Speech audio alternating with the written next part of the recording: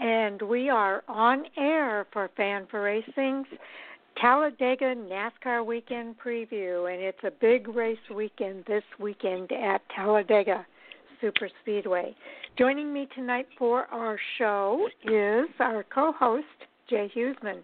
Welcome to the show, Jay.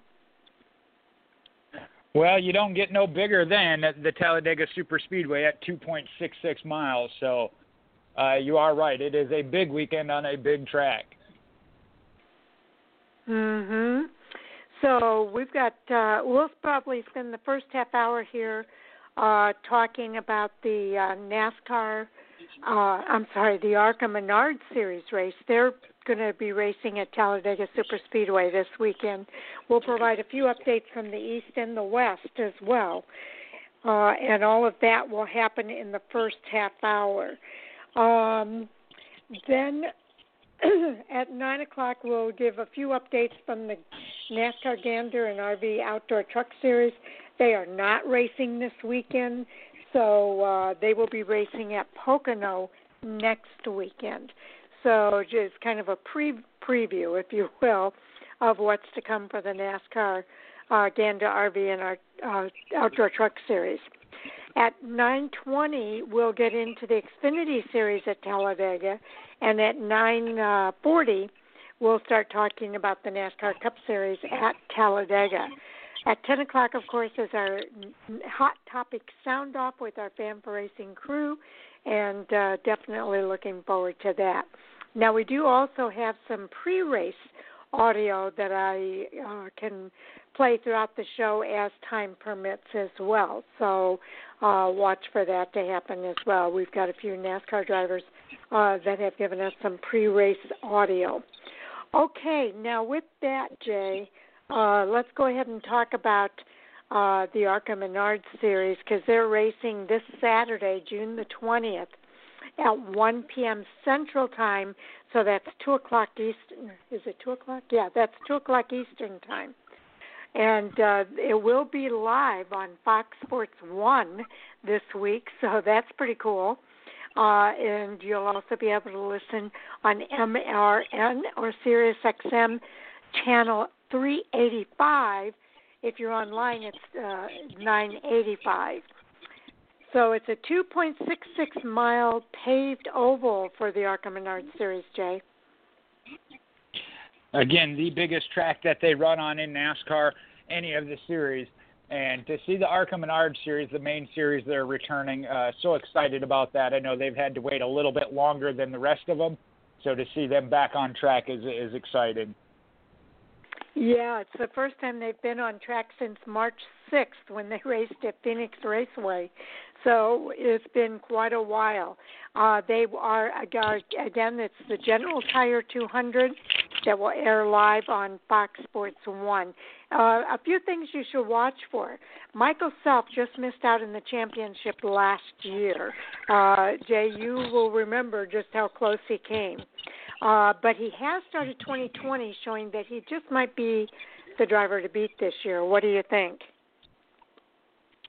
Well, any year he is in a car, especially in a Venturini Motorsports car, he's going to be a driver to contend with that you're going to have to prove you can beat, especially on the super speedways. We know that the Venturini teams bring some great speed and aerodynamics to their cars when it comes to super speedway racing. So he definitely is at the top of the list of those that you're going to have to watch. But there's a couple others out there. I think you're going to give him a good run for his money. Right. Just to give a little background on Michael Self, he's the 29-year-old from Park City, Utah. He piloted the number 25 Sinclair Lubrance Toyota to his second Daytona win in February and followed it up with a very hard-fought second-place finish at Phoenix. That Phoenix race nearly saw him sidelined with some electrical issues at one point, and he also was sent spinning at another point. So when all is said and done, though, he left Arizona with a 12-point lead over Haley Deegan. So 3 months later, he's ready to get back on track. And meanwhile, you mentioned some of the competitors. Deegan is going to be making her debut on Talladega Superspeedway this weekend. And that's one of them I think you are going to have to watch most certainly. We've seen as she's developed, getting a chance to run on the super speedway. We saw her finish second at Daytona. So, Again, I think that's going to be one it could be a battle again between teammates. Exactly. She'll be in the number 4 for DGR Crossley's Ford. And it's the same car that Todd Gilliland went to victory lane at Talladega just last year. So he is the defending winner. She's driving the defending car, so definitely one to look for. Also, Drew Dollar, Tanner, go ahead. There, because she is not within the Toyota camp. I forgot. It's been that long again with them with their off break that she was with DGR Crosley in the Ford. So she is not a teammate to Michael Self anymore. I apologize for that. No, she is not. Yeah. Okay. A few other drivers to keep your eye on: Drew Dollar, Tanner Gray, Thad Moffitt. They are 3rd through 5th in the points.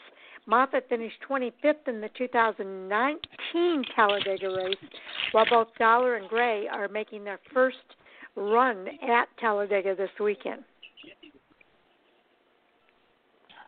Yeah, there again, 3 that super excited, for any of the fans that have been here. I've only been on Fan4Racing for coming up on 3 years, but Gus Dean is one I like to see out there, that Kevin Sawinski-owned team.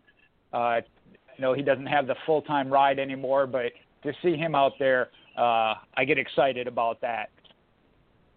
Yeah, he's got actually 3 top 10s in 4 starts at Talladega, including a victory in 2016. The 25-year-old NASCAR Gander RV and Outdoor Truck Series driver announced last week that he's added Saturday to his race schedule, where he will make his 53rd career ARCA Menards Series start. So Gus Dean is certainly one of the ones to watch this weekend as a veteran. But another guy is Brett Holmes. He has 4 starts at Talladega with the best finish of 9th in 2016. He enters this weekend, though, tied with Moffitt in the standings, and he's coming off an impressive 3rd-place run in the ARCA Menards Series East race at Toledo just last weekend. He is definitely going to be riding some momentum again with that great finish. Coming to Talladega, again, kind of one of his home tracks being from that area. I know we say Pensacola, Five Flag Speedway is his home track. Talladega is his home track. I think Martin Truex maybe is still the king of having home tracks up and down the East Coast, but Brett Holmes is definitely one to watch when it comes to the Talladega area. Yes, that is hometown ground for him, at least home state ground for him. Now, I do want to get into the entry list. I had it here, and now all of a sudden I lost it. I want to make sure that you know how many people are running this week at the Talladega's General Tire 200 at Talladega Superspeedway, and it looks like there's 21 drivers on that entry list, Jay.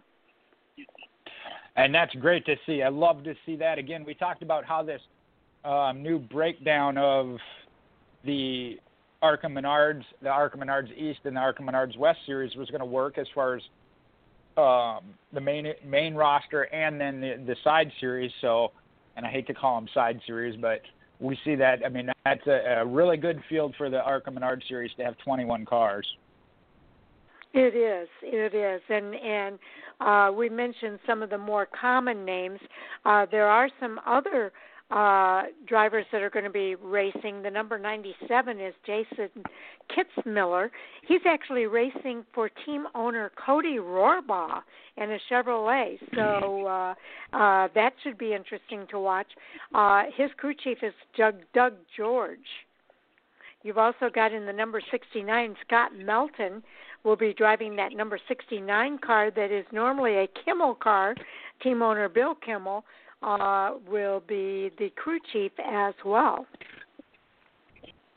And that could be an interesting one there. Again, when you talk about the ARCA Menards series, you almost think it was the Bill Kimmel series from years back at one time. I know growing up, I didn't know there were other drivers out there with him.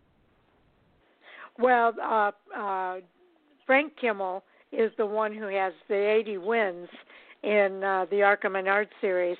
And this is another branch of that Kimmel family, very well known in the ARCA Menards Series. Brad Smith will be in the number 48, driving for his own team.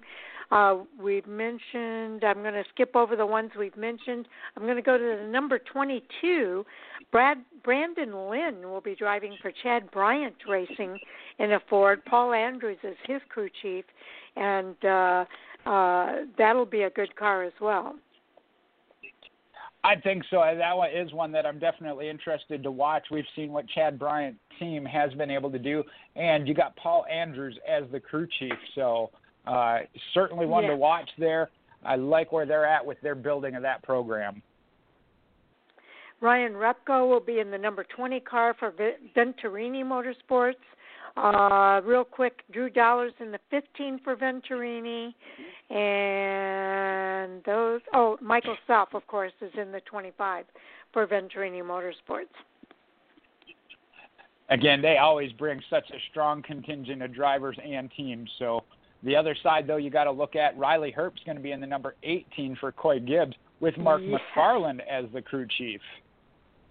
Yes, that's going to be big. I was going to say he could be kind of the deal breaker here for the ARCA Menards Series teams because he's had a lot of experience in the ARCA Menards Series. He's now racing in the both the Xfinity Series and I think some truck races as well. And that'll be interesting to see. Again, we've seen how he's developed.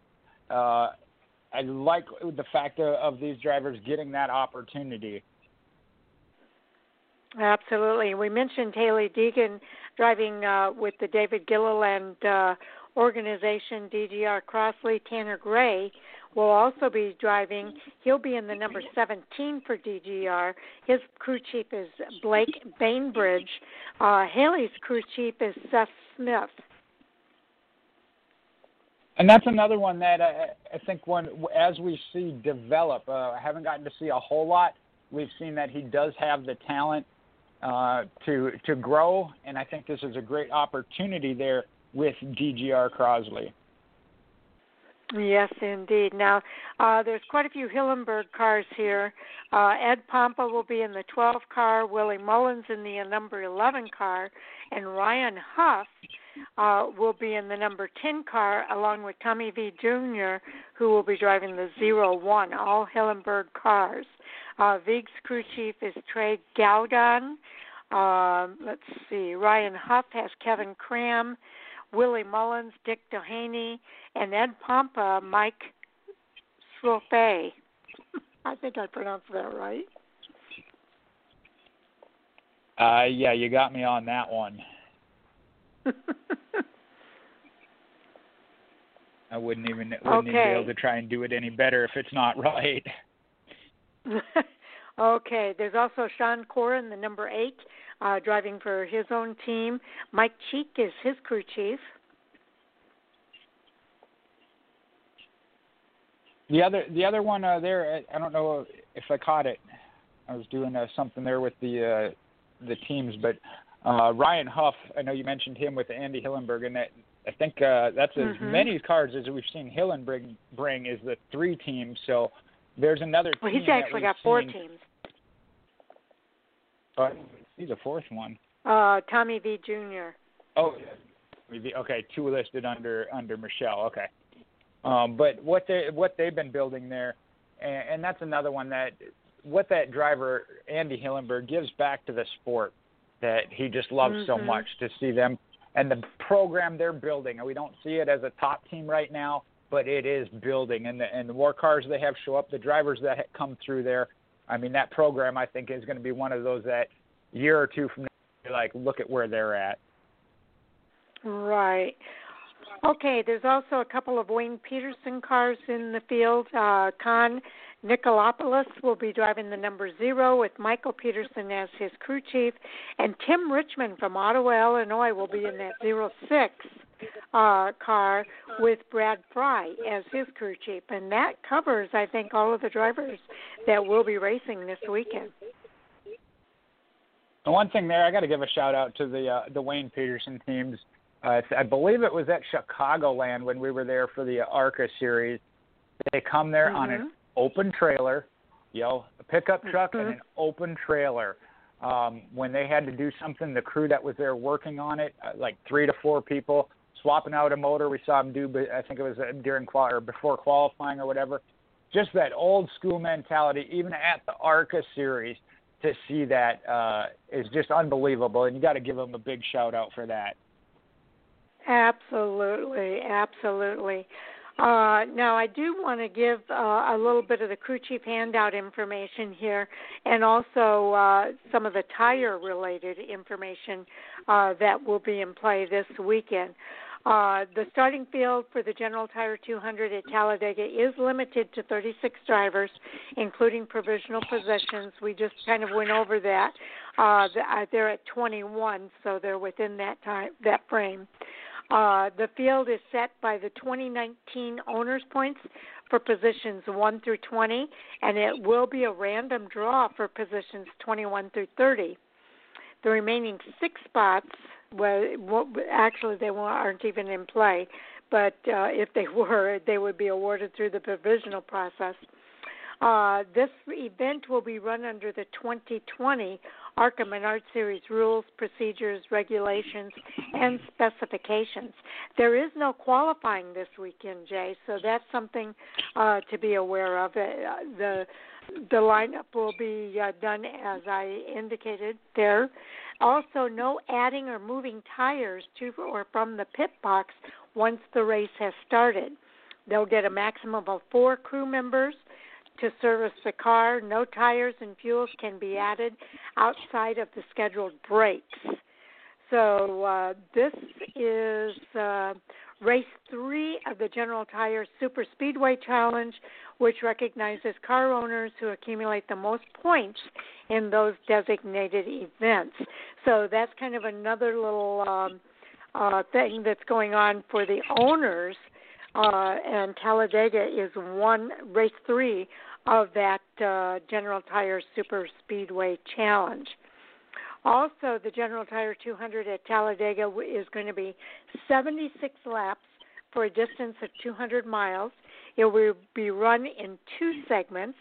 The race will have a halfway break at or near the conclusion of lap 38, and then at the conclusion of that break, lead lap vehicles that elected to pit will line up in the order they were running at the beginning of the break, behind the lead lap vehicles that elected not to pit in the order of running.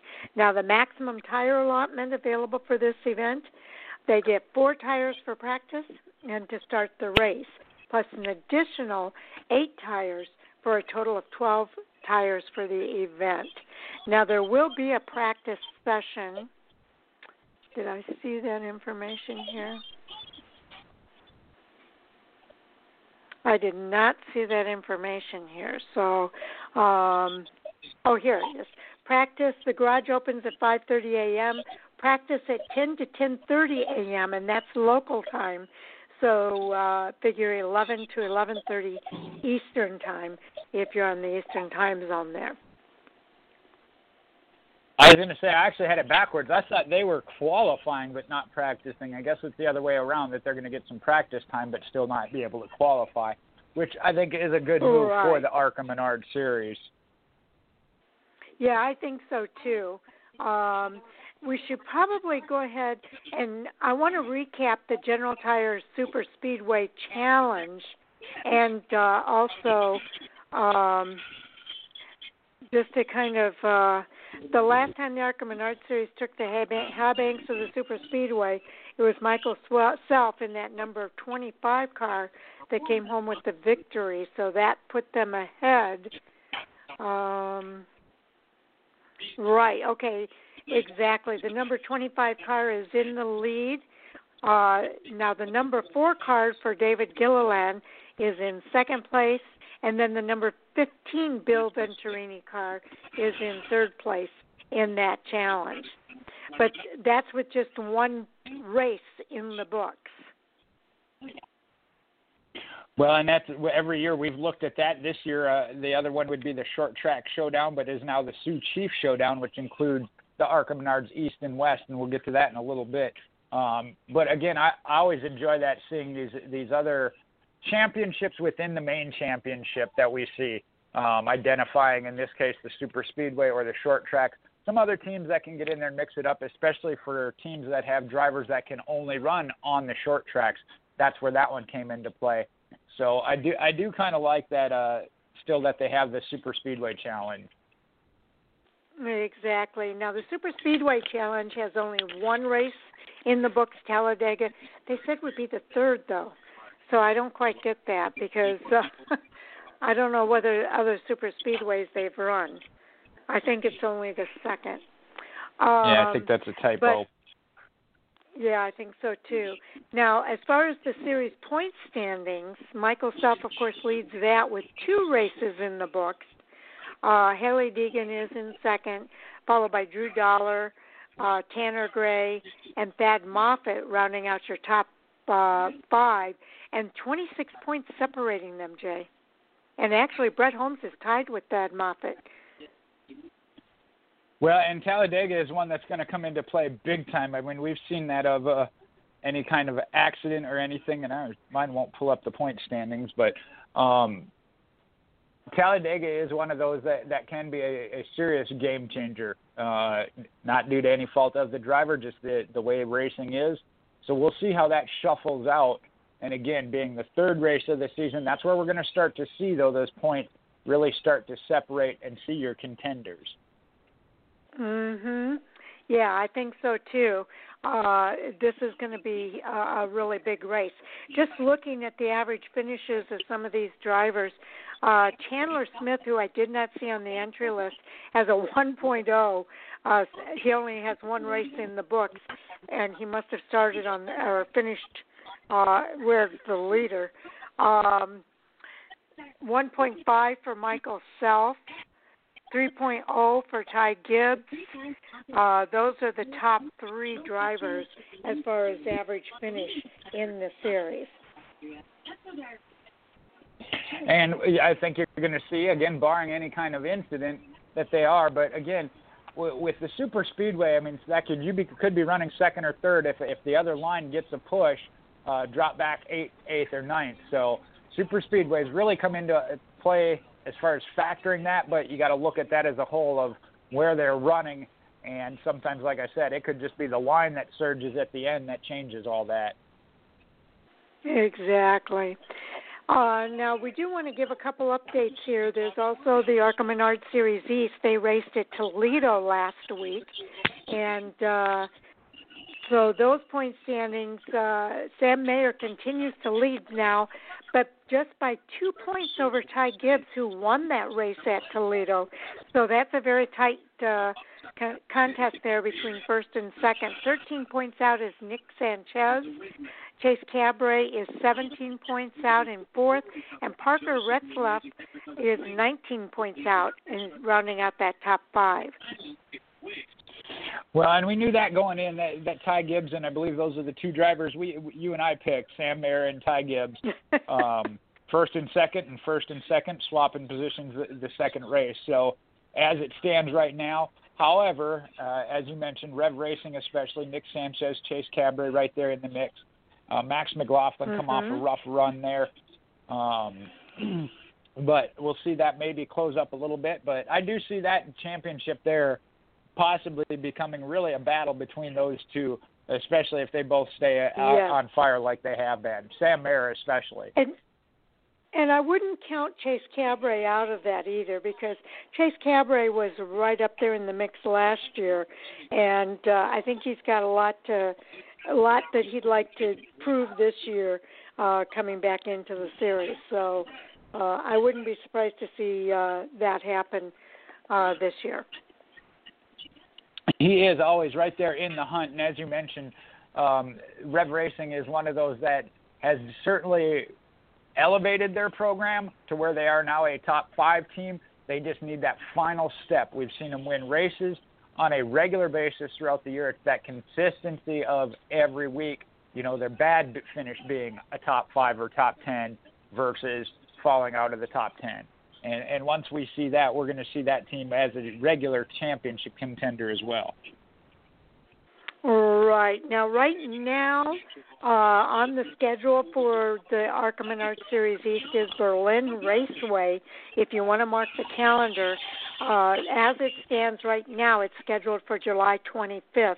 But I would certainly stay tuned to any changes with the COVID-19 kind of wreaking havoc with everybody's schedule this year. Yeah, that's the biggest thing. I mean, we've already seen it in just getting these races scheduled. We saw one race already, the All-Star race that NASCAR moved for reasons with the COVID-19 and the restriction. So we may see that a little bit more. But they are doing their best to get a schedule out there, what they have planned, but it could be fluid and flexible. So stay tuned to the ARCA Menards page and check out some great articles there. I know we already mentioned a couple of them, Haley Deegan, Gus Dean. Both articles are up there on the ARCA Menards homepage. Okay.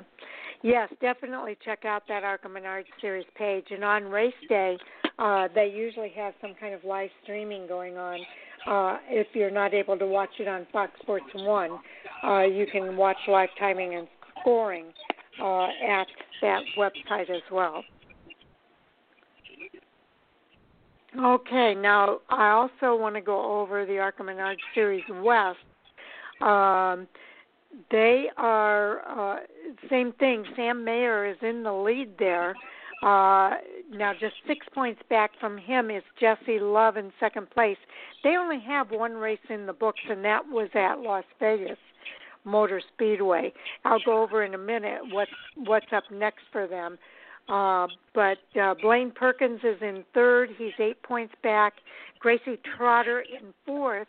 She's 9 points back. And 10 points back is Trevor Huddleston in fifth place. And this one certainly could come out to be real interesting once they are able to get back underway. Again, I don't believe Sam Mayer will be racing all of the West Series races, so that'll take him out of that top spot once they get back underway. We've talked about Blaine Perkins and Trevor Huddleston, drivers we have seen win on this series before. So I think those are kind of your two favorites. But, again, Jesse Love and Gracie Trotter, new to this series. We'll have to wait and see how their teams shake out. And I know Sal talked about it with Irwindale, the California, the West Coast. They're still working a little bit slower, reopening a little bit slower, as you will. So have to wait and see and stay tuned to their site to what they can get scheduled next and get back underway. Exactly. I can tell you what's on their schedule. What's on their schedule is, that one's already, let's see. General Tire, that's the regular. Hold on. Am I in the right place? I'm not in the right place. Okay, let's take another look at this. Yeah, three races are yet to be determined at Douglas County Speedway, Colorado National, and Sonoma. But what is scheduled next is that Irwindale Speedway for the July 4th, the Enyos 125 presented by Napa Auto Parts. We have to stay tuned, though, to see if that race does, in fact, happen for all the reasons that Jay just mentioned. But that is what is up next on the schedule. All right, Jay, anything else you want to mention there? Any favorites that you have going into Talladega for the ARCA Menards Series? Well, I'd go with the sentimental favorite for me, and that would be Gus Dean. Obviously, by the stats you listed, Michael Self's going to be hard to beat, but I'm going to go with Gus Dean. I'll back him. I'll go with Michael Self. I can't believe you let that open. Don't lie. Yeah, well, like I said, that one's kind of a pick with the heart, not the brain. But we'll have to see. Like I said, you're definitely going to have to contend with Michael Self. There's no doubt about that. All right. Next up, we're going to get into the NASCAR Gander and RV Outdoor Truck Series. Now, they are not racing this weekend. Their next race is next weekend, a week from this weekend, on Saturday, June the 27th at Pocono Raceway. If you want to mark your calendars, that race should run at around 12:30 p.m. Eastern Time and will be televised on Fox Sports 1. and, of course, the radio coverage on MRN and SiriusXM NASCAR Radio. So it's a little early to get into too much here, but there are 6 upcoming graduations to be held at Pocono Raceway, and that, a lot of these tracks will have graduations. Okay, and some of the schools, upcoming local high school graduation ceremonies include North Pocono High School, East Stroudsburg High School North, East Stroudsburg High School South, Palmerton High School, Pocono Mountain East High School, and Pocono Mountain West High School. Those are all taking place at Pocono Speedway. Again, open-air events so that people can be socially distanced at the 2.5-mile track of Pocono Raceway. So interesting that that's all going to be taking place. Let's see. Well, some of them have already taken place. Let's see. Ones that have yet to take place are the Pocono Mountain East and Pocono Mountain West that will be taking place tomorrow, Friday the 19th, and then Saturday the 20th for the West. So interesting concept there to do the graduations in the open air of a speedway. It is, and I know that's one of the things a lot of tracks and different organizations have been doing. We've seen that in a lot of different venues as graduates didn't get to have their normal graduation with the school. So I applaud all of the organizations, the track in this case, that are allowing them to do that. And a big open event area like Pocono Speedway is certainly a good place to do such. Yeah, and another thing for fans to be aware of, Pocono Raceway is hosting 5 races in 3 days next weekend. So that's going to be a big weekend. I know the Cup Series is doing a double header that weekend. You've got the ARCA Menards Series racing the General Tire Anywhere as Possible 200, and that will take place on Friday the 26th. Then you've got the Truck Series, the Pocono Organics 150 to benefit Farm Aid. That will be at on Fox Sports 1 at 12:30 on Saturday. And then the Pocono Organics 325 in partnership with Rodale Institute will be on Fox starting at 3:30 p.m. Eastern Time. And the Xfinity Series, the Pocono Green 225, recycled by J.P. Mascaro and Sons, will be broadcast on Fox Sports 1 at 12:30 on Sunday. That's kind of a different day for the Xfinity Series, Sunday, June the 28th. And then the last race of the weekend is another Cup Series race, the Pocono 350, that will be live on Fox Sports 1 starting at 4 o'clock on Sunday. So that's going to be a huge weekend, Jay. It is, and we know that as of last year, this Pocono doubleheader was already scheduled for the Cup Series. We saw it now with the Xfinity Series at Homestead. Again, some other things come into play when you're talking about the Cup Series. The difference in body styles, you don't have the composite body.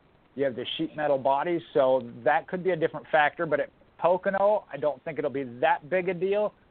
Getting over some of those curbs, though, could be the factor. So we'll have to see how that plays out with the Cup Series as their maiden experience with that at Pocono Raceway.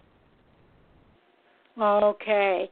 Now, they are saying here as well that the Pocono races are going to be run without fans in the stands. So something else to just be aware of that is happening at Pocono, not this weekend, but next weekend. And I know that is one that has been very fluid of, and we're looking at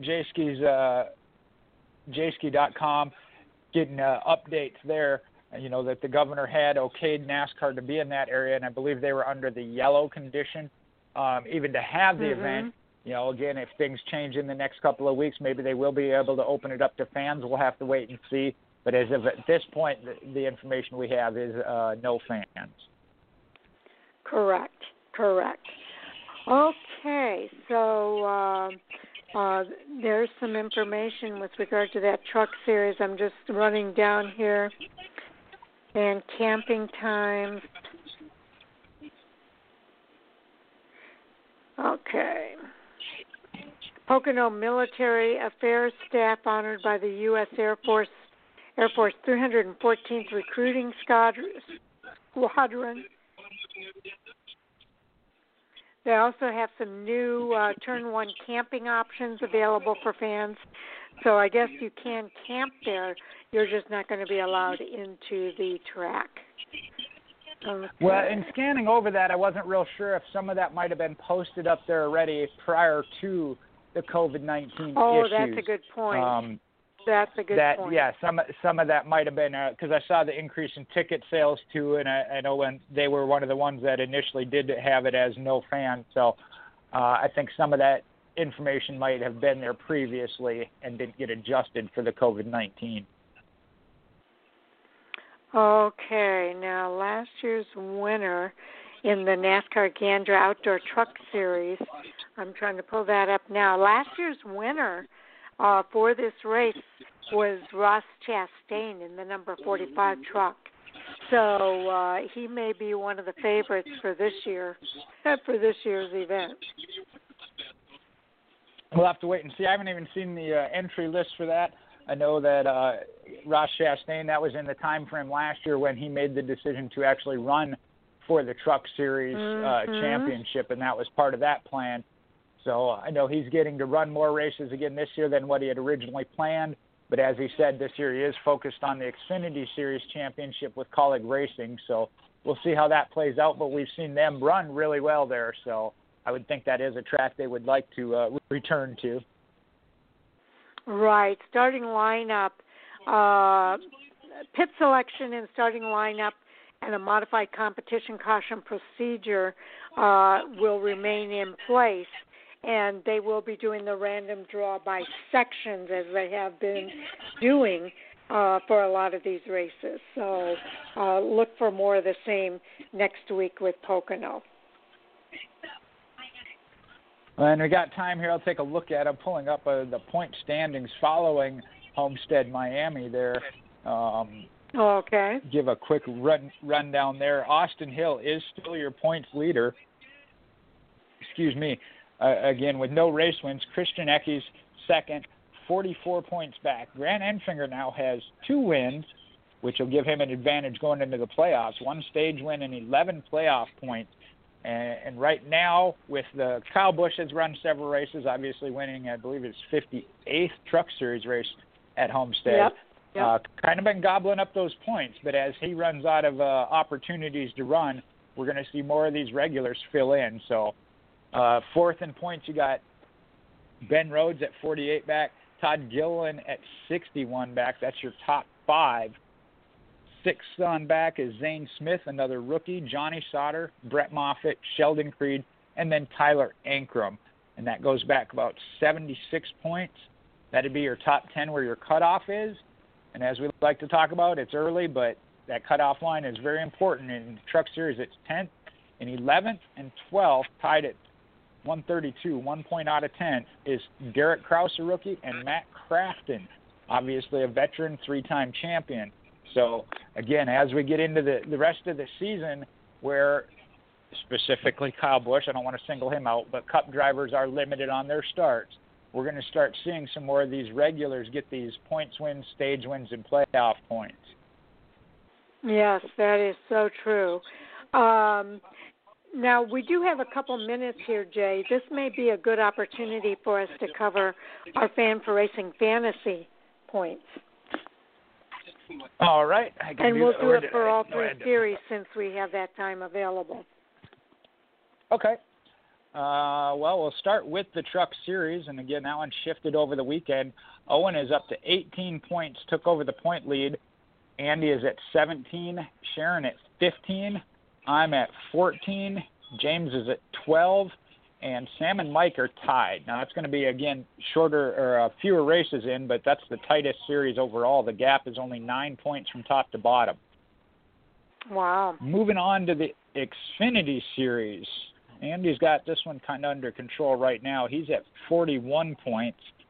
Sharon is second at 33. I'm in third at 28. Sam's right behind me at 25. Mike at 22. Owen at 19. And James at 13. Now, in the Cup Series, that one we were tight at the top. It actually worked out, I think, across the board this weekend. Kind of the leader ended up with the most points anyway. On the Cup side, that was me, and I got 52 now. Andy's second at 45. I take that back. Owen is second at 46. Andy's third at 45. Sharon at 42. Sam at 34. James at 25. And Mike at 19. And I know on Monday night we hit the overall, but that one, again, right now belongs to Andy, having control of two of the series. First one to break 100 points, he's at 103. I'm at 94. Sharon is at 90. Next would be Owen at 83, Sam at 68, and then Mike and James at 50 apiece. All right. So we'll continue. I know we've made some picks. We're going into the Xfinity Series. Let's go ahead and give the picks for the Xfinity Series this weekend. All right, and I can actually give all of them if you want. Starting with the Xfinity Series, though, that one, thanks to teammate Andy, keeping check on me. I had originally posted the pick order, and he asked a question there, and I had to redo it as I needed to combine the two races. So change that up a little bit. Got to give Andy a shout-out there for keeping me in line. And it did come into play because originally I told James he was first and he was going to take Noah Gragson, and Sam went first and took him. So Sam took Noah Gragson. James then went with the solid pick of Chase Briscoe.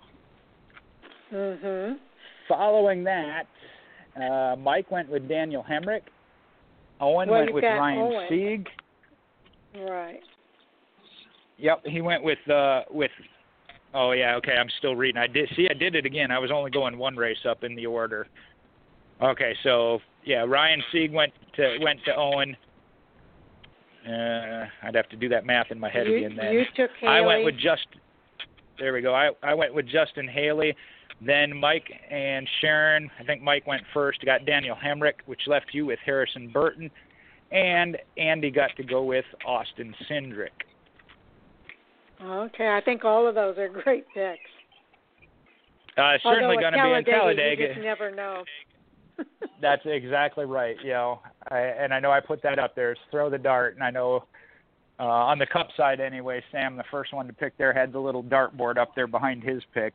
Did you want me to do the Cup side right away too? Yeah, let's go ahead and do the Cup because I don't have your pick yet on here. Yeah, I was going to say, that's what I said. I could finish that one off. I know the rest of them came in today, but Sam started with Brad Keselowski. James went with Kyle Busch. Mike going to go with Tyler Reddick after the good runs he's been having. Sharon stuck with the usual Martin Truex. There were a couple of regulars here. Although this one, Clint Boyer normally goes to Andy. Owen got him first this time, so Andy went with Eric Almirola, one of the Stewart-Haas teammates. And then that should leave me, and I will put it in the group messenger to make it official, as we like to say, but I'm gonna go with Ricky Stenhouse Jr. Stat-wise, he's still up there at the top. I know he's not with the Ford camp anymore, but we saw him on the pole at Daytona, so I'll go with Ricky Stenhouse Jr.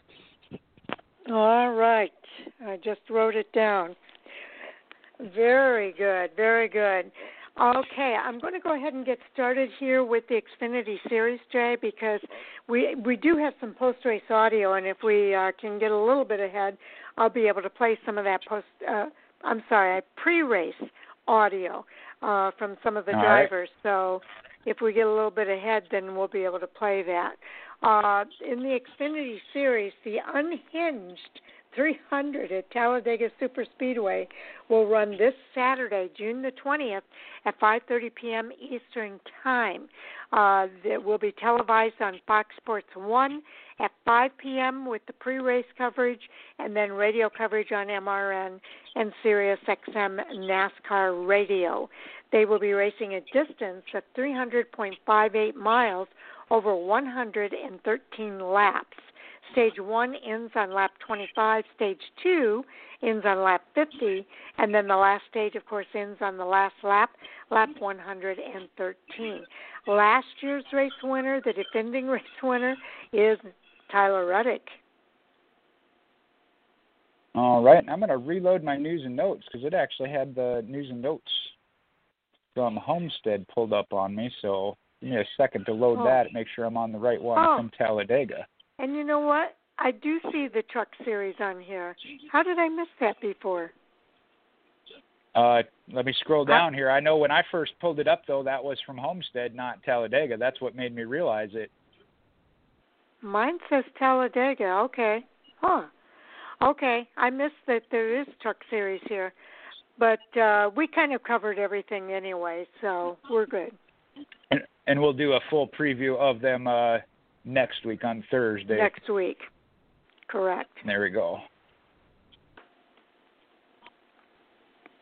I thought that was strange. All right. Well, and it is under still the lineup, and it starts with the pit selection starting lineup for Homestead, but the rest of it is Talladega orientated. So I'll start with Austin Cindric closing in. He's still in the hunt for his first win in the 2020 Xfinity Series, and Talladega Superspeedway could be where he gets it done. He's driver of the number 22 Team Penske Ford, has 5 top 5s and 7 top 10s so far this season, with an average start of 7.7 with a finish of 10.9. Now, most recently, he finished second at the first of the 2 races last weekend at Homestead Miami Speedway, and has finished in the top 10 in all but 3 races so far this season. He's led a total of 230 laps, currently 4th in the championship point standings for the series, the highest-ranked driver without a win. But he has been up front. Cindric has led the 3rd most percentage of laps this season at 12.57, sitting behind the pair of Junior Motorsports teammates Noah Gragson and Justin Allgaier. Now, this weekend's Unhinged 300 on Saturday, June 20th, will be Cindric's 3rd Xfinity Series start at the track. Last season, he finished 5th for Team Penske in this event. All right. And we had somebody pick him, too. Andy actually picked Austin Cindric, so that's pretty good. Now, Harrison Burton continues his breakthrough season as well. Joe Gibbs Racing's Harrison Burton broke another record last weekend at Homestead Miami Speedway. He became the first Sunoco Rookie of the Year contender to finish inside the top 10 in the first 10 races in the Xfinity Series. His finish at Homestead broke the previous rookie record of 9 consecutive races to start a season with top 10 finishes. That was done by Carl Edwards in 2005. So it's been a while. Overall, the driver of the number 20 Toyota has dominated the rookie standings. This weekend is Burton's series track debut at Talladega Superspeedway. He's made 1 start in the Gander RV and Outdoor Truck Series for Kyle Busch Motorsports in 2019, and in that race he finished 11th after starting from 3rd place. Now, Burton is currently sitting in 3rd in the series point standings. He's behind leader Noah Gragson and second-place driver Chase Briscoe. Burton also joins them on the list of multi-race winners this season in the Xfinity Series. Combined, Burton, Gragson, and Briscoe make up 7 wins in the 10 races run so far. Plus, don't forget, Burton kicked the season off with a runner-up finish at Daytona right behind Noah Gragson. And I know he was picked this weekend as well. Yeah, I think he's been picked several times throughout the season so far by you.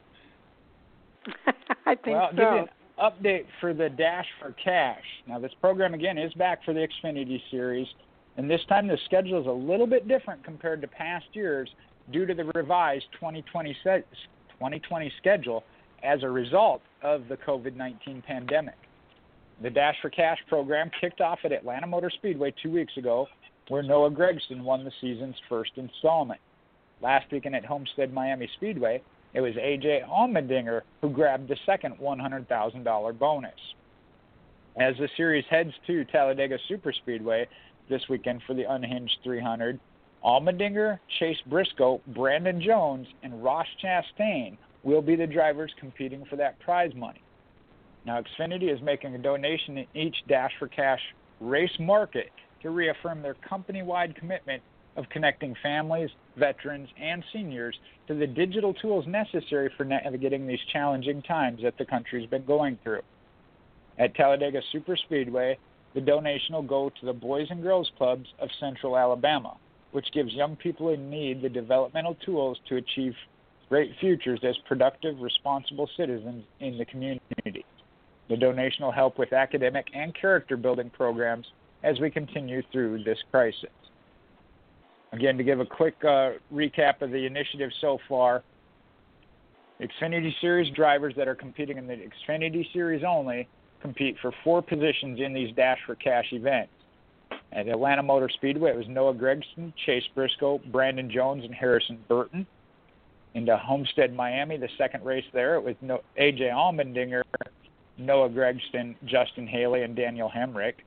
And now going into Talladega, it'll be Allmendinger, Briscoe, Jones, and Ross Chastain. And then the Pocono Raceway, the 4 highest finishing drivers from Talladega will be the ones eligible at Pocono. Now, of the 4 competing Dash for Cash, the highest finishing driver wins the $100,000 prize and automatically moves on to defend the title at the next event. The next 3 highest in finishing Xfinity Series drivers only, for a total of 4, join the previous winner to compete in the next event. In the ones qualifiers for Talladega, talked about A.J. Allmendinger, driver of the number 16 Colleague Racing Chevrolet. Now, Allmendinger had never made a start at Talladega in the Xfinity Series. Has never made a start in the Xfinity Series, so this weekend will mark his debut. However, in the Cup Series, he's made 18 starts and has 1 top 5 and 3 top 10 finishes.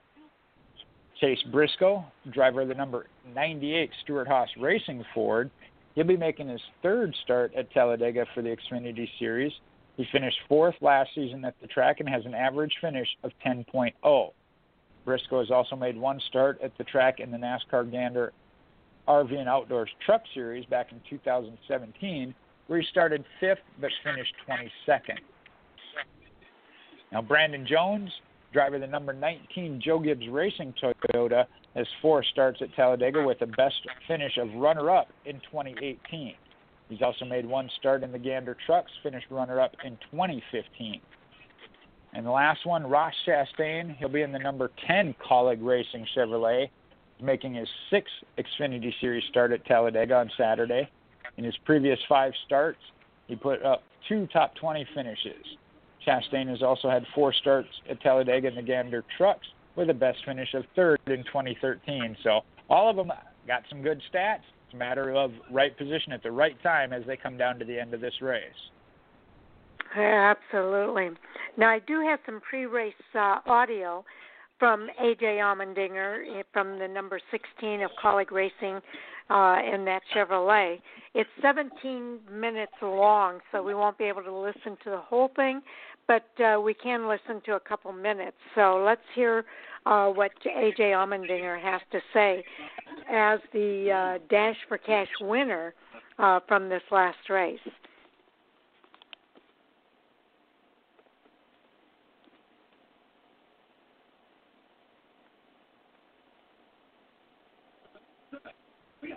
Media.com. We have adjusted the schedule this week.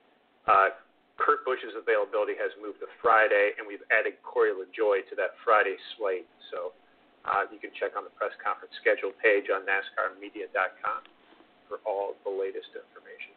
We'll be joined here shortly by A.J. Allmendinger. Bring him in. Okay. I apologize. I thought this was more queued up than it is. And we're looking live with A.J. Allmendinger. Oh, yeah. Yeah, driver of the number 16 Ellsworth Advisors Chevrolet for Colleague Racing. And, boy, I tell you, it's good to be A.J. Allmendinger, especially in the last couple of weeks. you win a race, and then you come in and win $100,000 with a dash for cash at Homestead Miami Speedway. How good is it to be A.J. Allmendinger right now as we head into Talladega? It's pretty nice, only because I'm married to my wife, Tara. She's right next to me, so I have to say that. Bonus points. Yeah, that's it. And she says I have to do all my Zoom meetings with our wedding photos behind us. So for two reasons, it's good to be me. No, it's been a fun couple of weeks with college racing, and yeah, just couldn't imagine really the way everything worked out, and with this pandemic and how much of a struggle it's been through the really through the whole world with it, and finally NASCAR racing going in just built up a couple of blocks for run that call, fighting the all knowing that caller and getting the racing. It's been on for so long, and it worked out better than I could imagine. Good deal. Okay, so my apologies for that. I didn't realize that that audio was as poor as it was there at the end, but it seemed like he was pretty happy to be there and happy to be a Dash for Cash winner. Well, most certainly, and I know he got his first oval track victory, which was a big thing for him. He's been known as a road racer. We've seen him run good on some ovals, some of them that drive, as they say, like a road course. Martinsville, I know, is one of them. And he does perform really well on super speedway, so he could get his second $100,000 check this weekend at Talladega. Yes, indeed. Okay, we've got another segment here for the Xfinity Series race, and if we have enough time when I'm done with that, we'll listen to another Xfinity Series driver. Now, the NASCAR Xfinity Series does head to Talladega Superspeedway this weekend for their race on Saturday, June the 21st.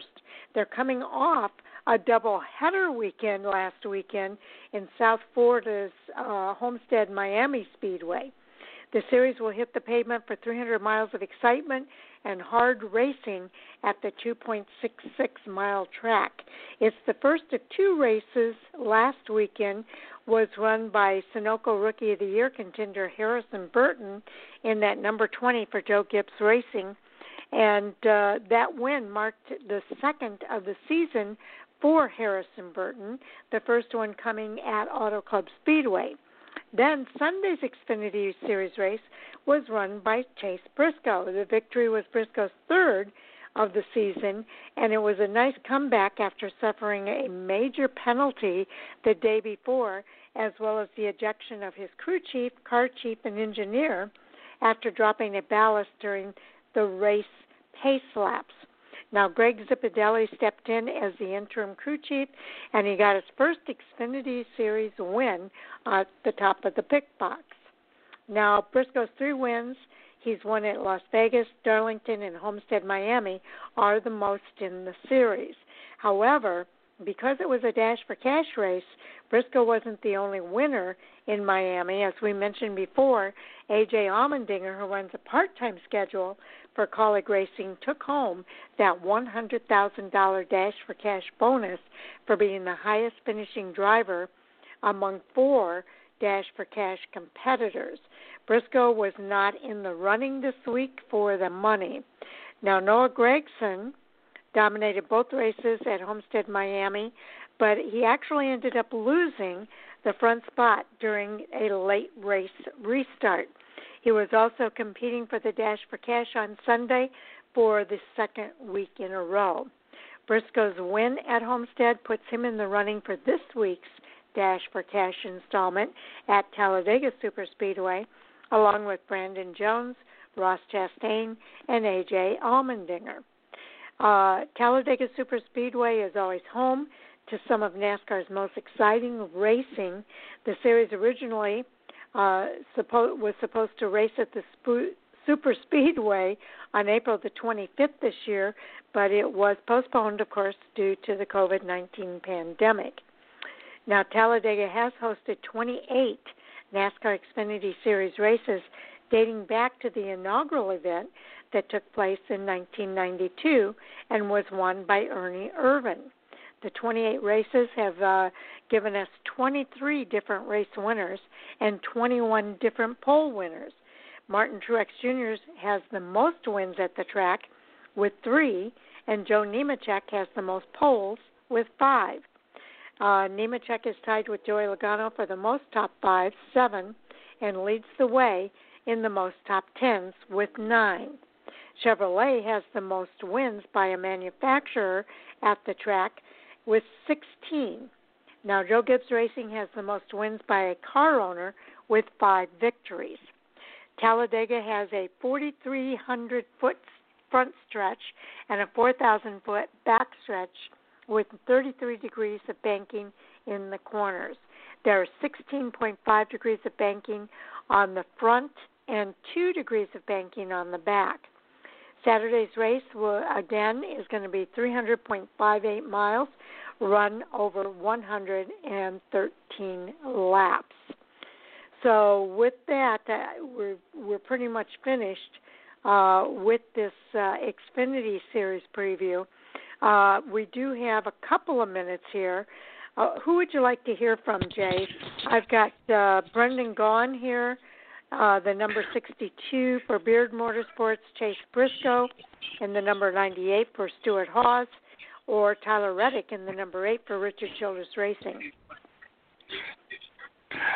Wow, that's a tough one. I don't know if Amanda can hear me, but I'm going to pass on Chase Briscoe because you can't pass on Brendan Gaughan. I love hearing him talk, and he only gets to run 4 races a year. So. Okay, so let's hear what Brendan Gaughan has to say.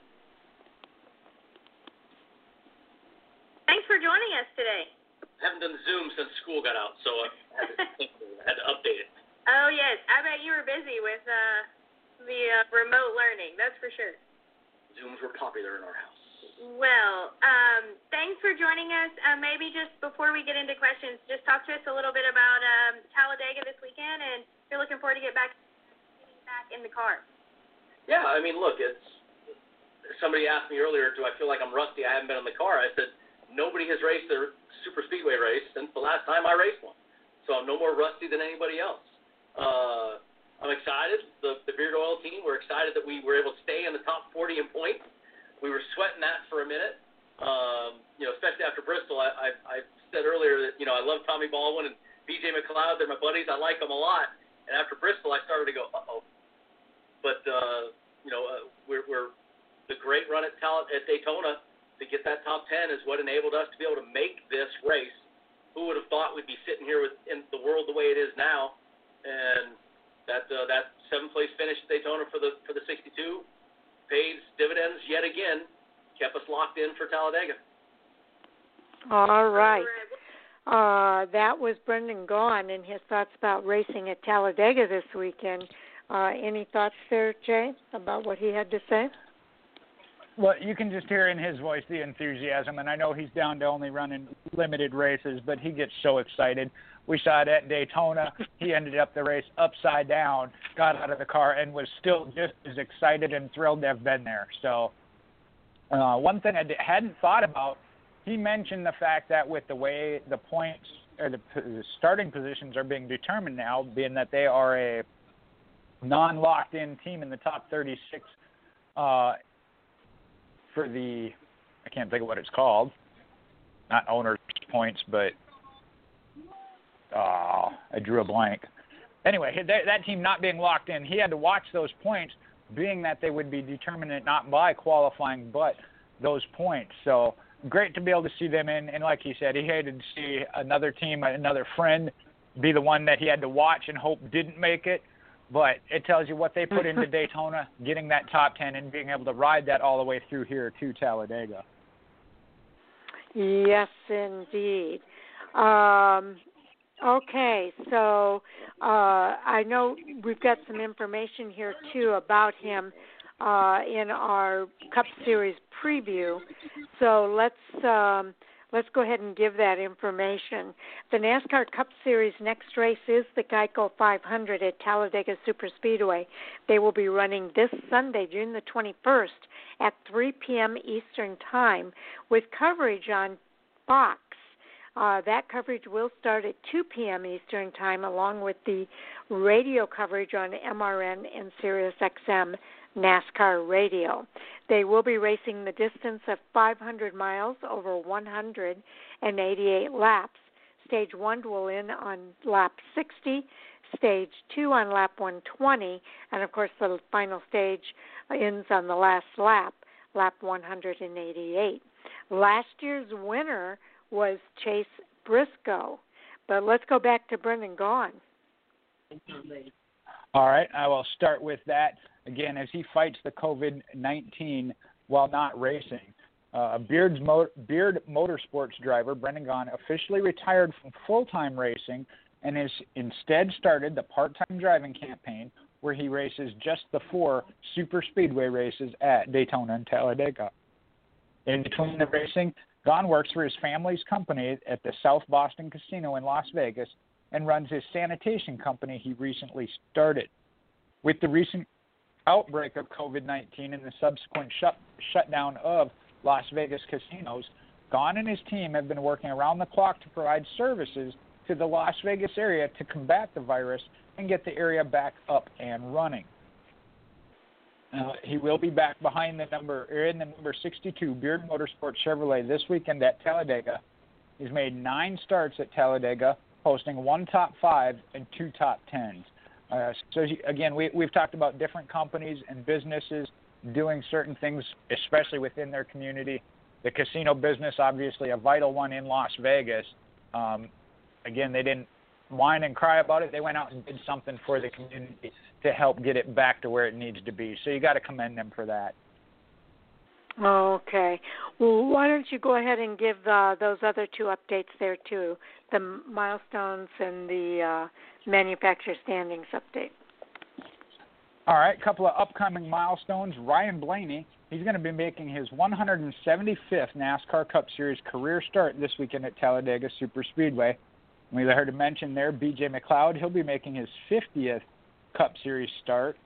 Well, Brad Keselowski can tie Dale Earnhardt Jr. and Jeff Gordon for second most series wins all time at Talladega with a victory this weekend. And I believe, let me take a peek back there, I think Sam started us off with Brad Keselowski, so he's got faith in him breaking that tie. Now, the manufacturer standing updates. Through the first 12 races of the 2020 NASCAR Cup Series season, Ford has won half of the events, 6, followed by Toyota with 4 and Chevrolet with 2. So that puts Ford at 444 points, leading the series manufacturer standings by 25 over second place Toyota, who's got 419, and 36 ahead of third place Chevrolet at 408. Okay. Next up, we have Tyler Reddick has the Sunoco rookies on the rise. Now, the 2020 Sunoco Rookie of the Year class has started to prove not only do they belong in the NASCAR Cup Series, but they intend to contend.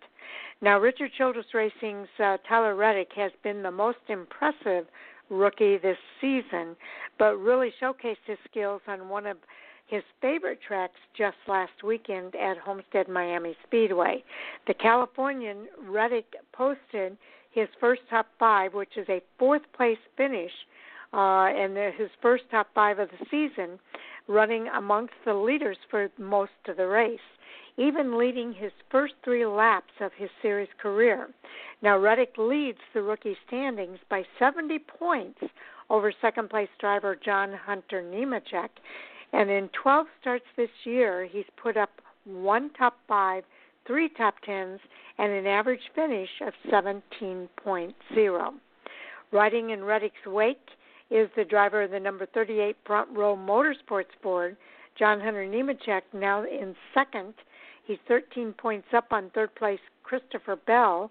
And in 12 starts this season, Nemechek has collected 1 top 10 and an average finish of 19.8.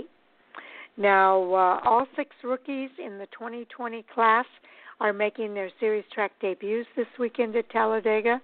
At Daytona earlier this year, John Hunter Nemechek had the highest finish of the rookies. He finished 11th, followed by Brennan Poole in 16th, Christopher Bell in 21st, Tyler Reddick in 28th, Cole Custer 37th, and Quinn Huff finished in 39th place. Now, as far as the point standings, Tyler Reddick does have the most at 279. John Hunter Nemechek sits at 209. Christopher Bell, 196. Cole Custer at 181. Brendan Poole at 91. And Quinn Huff at 52. Tyler also leads the awards, the rookie award of the race, with 7, with John Hunter Nemechek and Christopher Bell having 2, and Cole Custer with 1.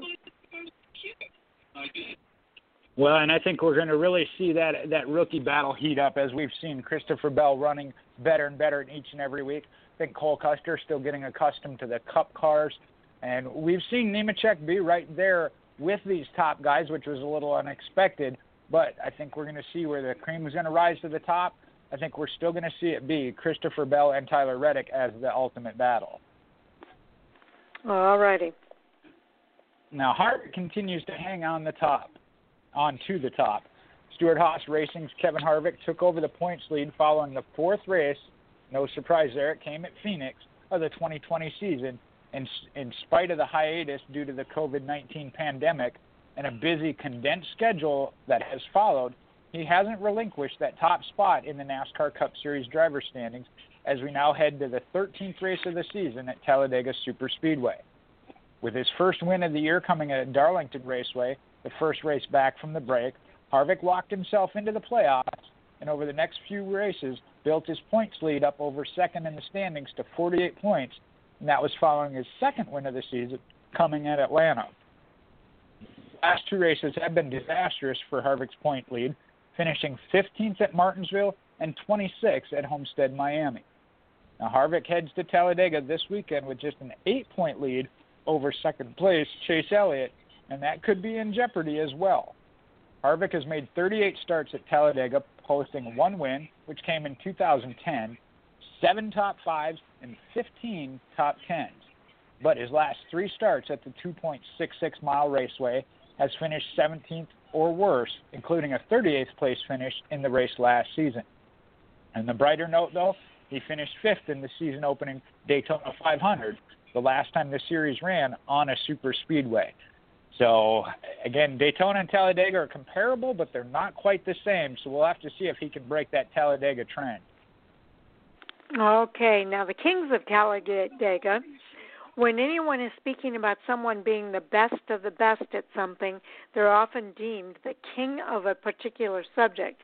For example, the NASCAR Hall of Famer Richard Petty leads the NASCAR Cup Series in wins with 200. His next closest competitor is 95 behind him, David Pearson at 105.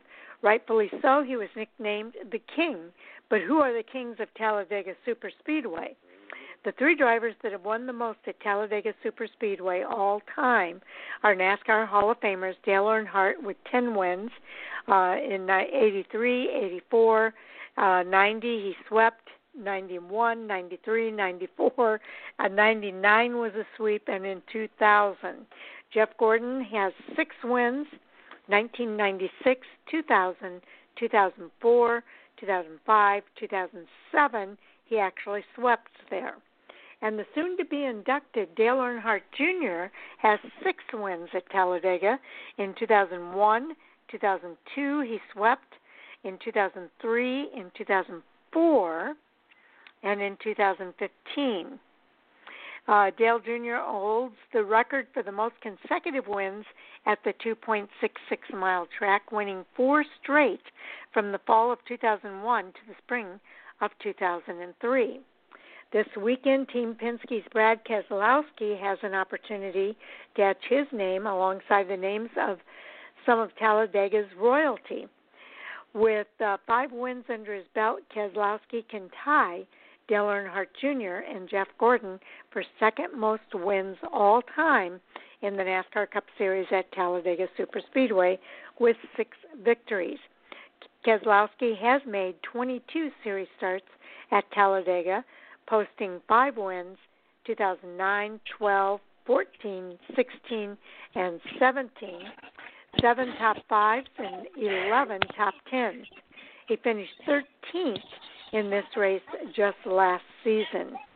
So Brad Keselowski, 5 wins at Talladega, Joey Logano with 3, Clint Bowyer with 2, along with Jimmy Johnson, and then the rest of these drivers all have 1. They include Eric Almirola, Chase Elliott, Denny Hamlin, Kevin Harvick, Kyle Busch, Matt Kenseth, Ricky Stenhouse Jr., and Ryan Blaney. All right, well, now we're going to look at the big names on the outside looking in, and that's when we look at that playoff bubble. With 7 drivers already locked into the NASCAR Cup Series postseason on wins, Talladega Superspeedway could be the golden ticket for one lucky driver to add his name to the playoff list, as 10 former Daytona and Talladega winners are entered in this weekend, still looking for their first victory of 2020. When we look at the bubble, in 8th at 411 points, that's Ryan Blaney, and he's got 1 point up to 7th. Then it's Kyle Busch at 359. He's 21 short, as well as Kurt Busch at 21 back. 11th, you have Jimmy Johnson, is 16 more behind him. And I got to back that up. I look into the points from the cutoff. And Blaney is 132 up, Kyle Busch 80, Kurt Busch 59, Jimmy Johnson 43. Now here's where it gets tight. Clint Bowyer is at 316. He's 37 points to the good. Eric Almirola, we heard him pick. He's 24 to the good.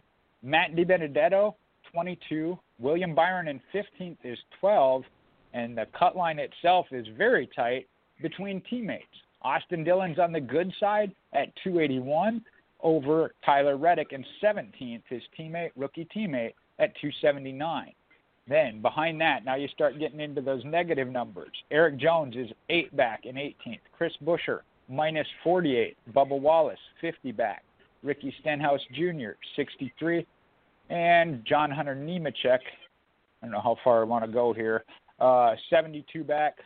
Hit these last 3 they got listed. Michael McDowell is at 75 back. Christopher Bell at 85 back. And Ryan Newman. Those are the top 25.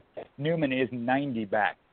So you're getting into that section where at this time of the year, it's almost a win or not to get in, with the exception of maybe 17th, 18th, 19th, and 20th already pretty tight there, Chris Buescher and Bubba Wallace. And Talladega Superspeedway is one of those where you can pick up that win. Okay. Now let's move on to Ford Power has been on display at Talladega over the last 15 NASCAR Cup Series races. Did you just cover this one? No, you did not. Okay. For a minute, I thought you did. Okay. One manufacturer, though, has stood above the rest, and it's not even close. Ford and Roush Yates engines have won 11 of the last 15 Talladega Superspeedway races, a winning percentage of an astounding 73.3%. In one word, Ford has been dominant, led by 7 wins of Team Penske, followed by the 2 victories of Roush Fenway Racing and a single win from Stewart-Haas Racing and Front Row Motorsports. Ford has nearly been unstoppable. So looking at those victories, Matt Kenseth won in 2012, Talladega. It was David Reagan in 2013. Jamie McMurray in a Chevrolet kind of stopped the Fords momentarily with a victory in 2013, a fall. Then there's Denny Hamlin in a Toyota who won the the spring race at that track. Then you've got Brad Keselowski in a Ford coming back in the fall race of 2014, and Dale Earnhardt Jr. in a Chevrolet won in May of 2015. Joey Logano, the next group here, Joey Logano, Brad Keselowski, Joey Logano, Ricky Stenhouse Jr., Brad Keselowski, Joey Logano, Eric Almirola all won on the track from 2015 through 2018. So a lot of Ford wins during that time frame. You had Chevrolet winning with Chase Elliott in April of 2019, and another Ford back in victory lane with Ryan Blaney and Team Penske in October of 2019. So in total, 9 different manufacturers have won in the NASCAR Cup Series at Talladega, led by Chevrolet with 41 victories, followed by Ford with 29, Mercury 7, Buick 6, Oldsmobile 6, Dodge 4, Plymouth 3, and Toyota 3, along with Pontiac with 2. So some interesting stats there. Well, and we're going to tie 2 of them together there, and that's Team Penske in a Ford is tops at Talladega. You don't have to be a statistician to know who's the best at Talladega has been of late, Team Penske. Over the last 11 races at the Superspeedway, Team Penske celebrated in victory lane in 7 of them, which is 63.6%, including the most recent, last October, when Ryan Blaney beat Ryan Newman in a thrilling photo finish. In total, Team Penske has 8 wins at the Alabama track among 3 drivers. You heard Brad Keselowski's got 4 wins in 12, 14, 16, and 17, Logano 3 in 15, 16, and 18, and Ryan Blaney in 19. Now, despite the crew chief shakeup to start the season, all 3 Team Penske drivers are in the top 5 in points with a third of the season in the books. Leading the way are veterans Keselowski and Logano, who have both secured their spots in the playoffs with wins this season, 2 belonging to each. And both have racked up playoff points through their stage wins.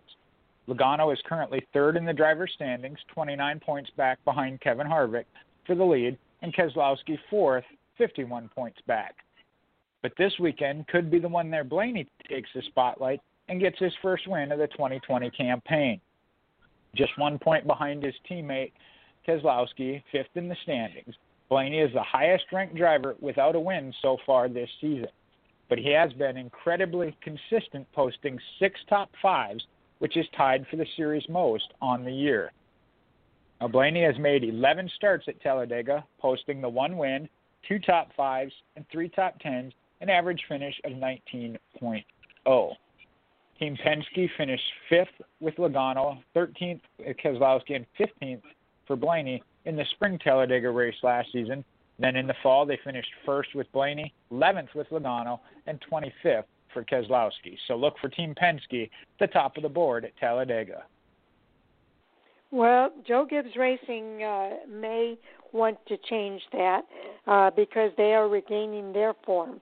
Joe Gibbs Racing has put everyone on notice that they have regained their winning form when Martin Truex Jr. collected his 2nd Martinsville grandfather clock of his career on Wednesday. Then on Sunday, in a weather-delayed event at Homestead, Miami, Denny Hamlin captured his 3rd victory of the year, winning also at Daytona and Darlington. As a result, JGR has tied Team Penske for the series' most wins so far this year. They both have 4. Now, heading into Talladega this weekend, Joe Gibbs Racing is hoping to build off of that early success. Not only does Hamlin lead the series in wins this season, he also leads the JGR stable in wins at Talladega and Daytona.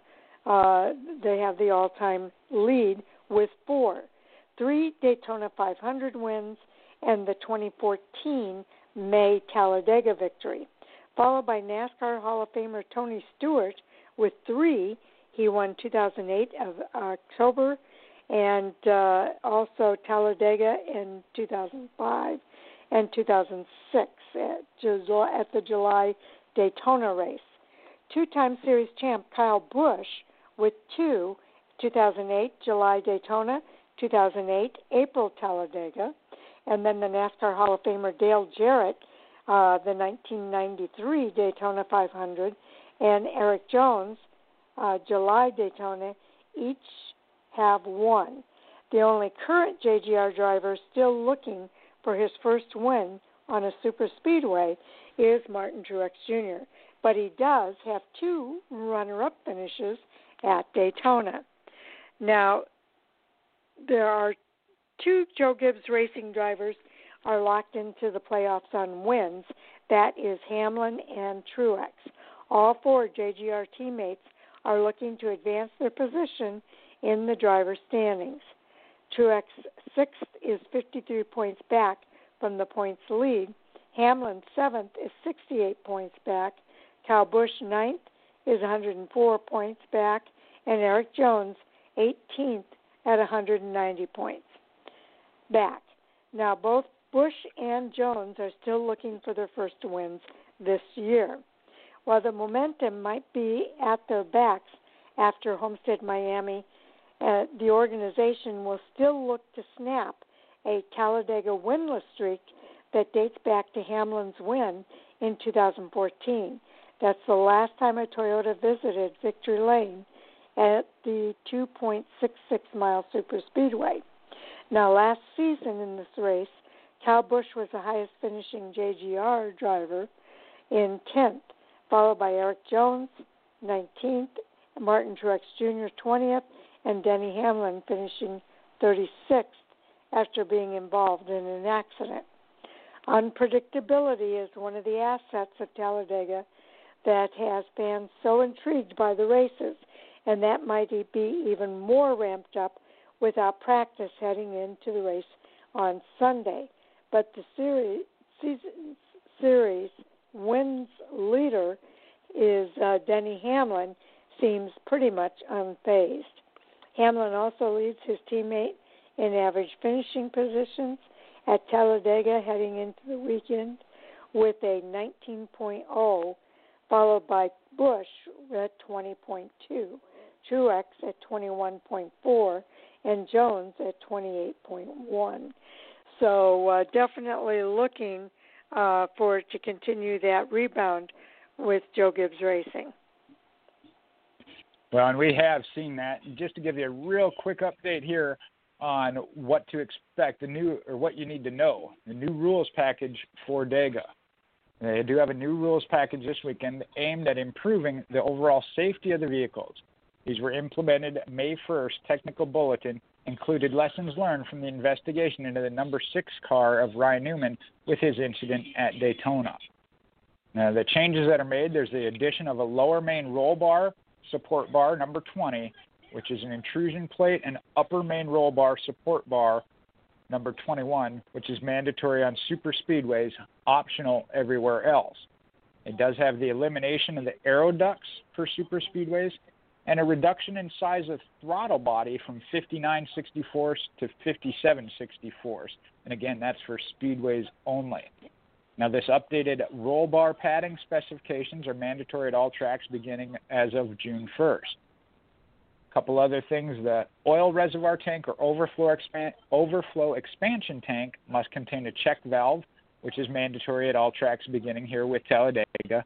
And the slip tape must be applied along the entire length of the lower rearward-facing surfaces of the rear bumper cover and extension, which is, again, super speedways only. Now, again, I'm not a technical guy. It's a lot of information there. You guys can look it up. But, again, what we're looking at is the safety improvements that they have made reference to what they found from the crash at Daytona, which, again, is great on NASCAR. Okay, just real quick, because I know we've got Hot Topic Sound Off coming up here very shortly.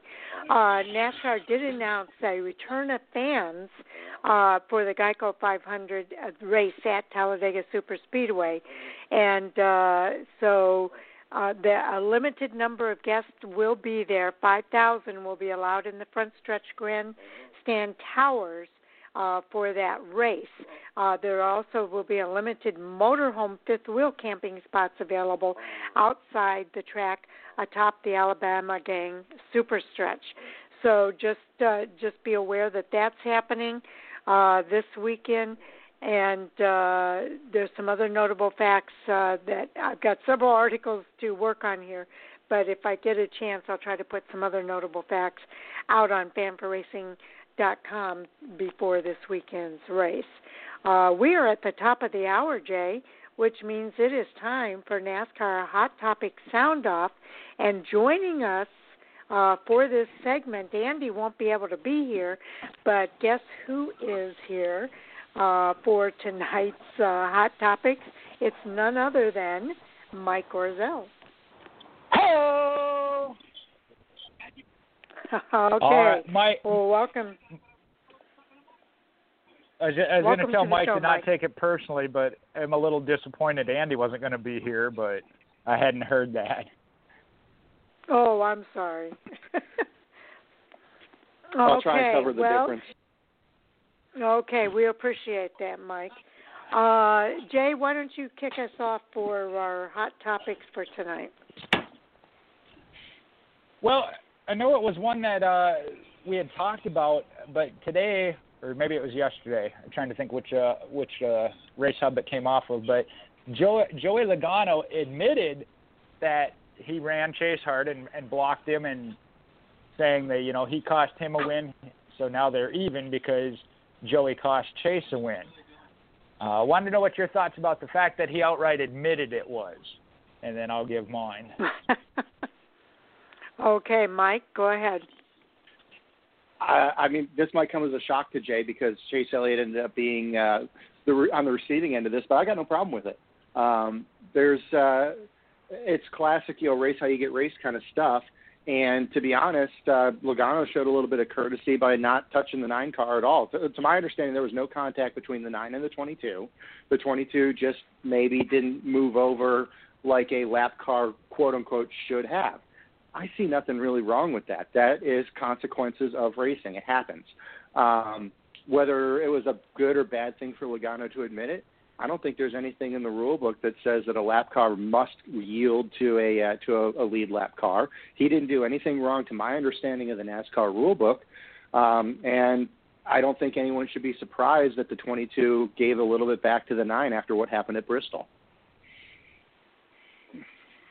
Yeah, I would have to agree with that. I think that when you race that way, you got to expect to be raced back that way. So as far as Joey admitting, Joey's always been kind of a straight shooter. That doesn't really surprise me too much about him, and I don't think most fans would be surprised that Joey Logano would admit that he did race him hard, given how he was raced previously. So I don't really have a whole lot to add there. Jay, what are your thoughts? I always got something to add. The only thing that wasn't, there was no surprises. Maybe a little bit that he outright admitted it. The one thing I will say, and when we talked about this, whether or not he had before we heard him admit it, he was about to go a second lap down, which was going to totally eliminate any possibility of him winning that race. So I do defend that, and you're there to race your race, not somebody else's. The one thing I have an issue with that he said was now they're even. Chase cost him a race, he cost Chase a race. I see it as a little bit different, though. Chase and Joey were battling up front for a race win. This wasn't a case of Joey and Chase battling for a win. Joey was battling to not go 2 laps down. So that's where I think a little bit of a difference comes into play of I'm not even in contention, I shouldn't be affecting the outcome of the race. Chase was in contention for that race. So to me, and there's 2-part to it there. Also, it was Chase didn't intentionally go to prevent Joey from getting that win. He was going for the win and car got away from him. It caused a wreck. Joey's was intentional. So that's where I kind of view it as a little bit different. Again, if you're not having the best day, so be it. Take your lump and move on rather than affecting somebody else's race, whether it be payback. And he, if in his mind he feels he got payback, and you're right, he never touched him, he didn't wreck him, so did it in his way. I understand that, and I understand the race, how you get raced. But like I said, in this case, you were already 2 laps off. It wasn't like you were going to win anyway. And that's where I think there's a little bit of a difference versus both of you having a shot at the win. Okay, Mike, I'm curious to hear what you have to say. Sharon, you're recording this, right? This is being recorded, right? Yes, it is. Jay is actually defending Chase Elliott, and I'm going after him. Is that really what's going on right now? It's 2020. It's 2020. The COVID-19 has affected us all in different ways. I'm so curious to hear what he has to say. I see Jay's point on it, but at the same time, had it come down to the 22 was in the 9's position and the 9 was in the 11's position, maybe we would have seen more contact at that point. I think it was a courteous way that Joey could still negatively affect Chase's race, but still do so within the context of knowing that now, since the 11 was by at that point, he was 2 laps down. He was, for all intents and purposes, out of contention for winning the race, but he was still able to negatively affect the 9 car's race without really going beyond what is acceptable for a car multiple laps down to do. Yeah, he did kind of. That's what I was thinking. Even though he was multiple laps down, he still affected Chase's ability to be able to win that race after Chase affected his ability to win previously. So, in a way, I can see where that is the same. So, even though he's a couple laps down, so I don't know. Well, Any follow-up on your end, Jay? Yeah, I will give Joey credit for that. He did it without wrecking him, outright turning into him or turning him. And I go back to the Matt Kenseth, which also coincidentally involved Joey Logano, but 2-3 laps down, he had been taken out of the race, gets his car back on track. Everybody and their brother knows what's coming, and we saw it, So it wasn't to that extreme. He did it in a way, again, and he could defend it. Like I said, if he weren't to have admitted it, he could have said, hey, I was battling to keep my car 2 laps from going 2 laps down, and you couldn't question it because you saw that. So I will say that he didn't outright wreck him. And, in the case of it was, and coincidentally, it's all the same drivers, Chase Elliott and Denny Hamlin following the Martinsville at Phoenix. Again, Chase didn't run him into the wall, but he didn't give him any room to get by him either. I mean, no room to get by him. So, that's where that race me how you race, or I'm going to race you how you race me comes into play. And I do understand that, and, again, that's Joey's decision. The one thing it makes me wonder, though, is if this isn't really over, just the fact of, like I said, Joey wasn't in contention for that race, which might rub Chase a little bit the wrong way, but Chase never even said, all he said was he needed to get through lap traffic better, point blank. He didn't call Joey out. He just said he needed to get through lap traffic better, and maybe his car was that way. So, and he knew he couldn't run the top line, which is what Joey took away, was that bottom lane where Chase was running. So you don't think they're even yet? Like I said, I see it as a little bit different, and it's one of those, these are obviously 2 of the top running contending teams week in and week out. We're going to see more of them next to each other, so we'll have to wait and see. It will be interesting. Okay, so Michael, it's your turn for the next topic. What's on your list? Well, this is another follow-up hot topic. We talked about it the last time I was on the show last Thursday. I'm not sure if y'all touched on it on Monday, but the Corey LaJoie Denny Hamlin feud got really ugly, and it looks like it may have finally resolved. It got to the point after some back and forth on his podcast. I believe it was on Monday or Tuesday. Corey LaJoie alleged that Denny Hamlin sent messages to not just Corey, but to the majority of the Go Fast Racing team threatening to wreck the 32 car at an upcoming race. Denny Hamlin explicitly denied that, and then shortly after, Corey issued a statement that basically he didn't deny anything. He said, I think his words were, no lies were told, but he said this has gotten way out of hand. This is over. We're done with it. Whoever side you're on, that's fine, but it's done now. So hopefully that beef is done and it stays on Twitter and some podcasts. And we got some really fast racetracks coming up, which is why hopefully the Logano-Elliott thing's going. We don't really have some great opportunities to wreck somebody without putting someone in danger of getting hurt. So hopefully that beef is over. and we don't need to see the 32 get wrecked by the 11 or vice versa. Jay. All right, had to get myself off mute. Yeah, no, I was going to say I had to get myself off mute, but it might have been a good thing so that I didn't say my initial response and I can sort it out a little bit better. But to me, that's and it's not just NASCAR drivers. I wouldn't say that, but that's children being children. I mean, it's ridiculous, and I know Sharon and I have talked about this on many levels. Of people will say a lot of things sitting behind a keyboard and on Facebook or Twitter like that they wouldn't have the cojones to say man-to-man to somebody's face. And that's where I view it. Yeah, I saw it, and I know Mike shared it. It was kind of an interesting thing to look at, but then I quit following it because it's childish.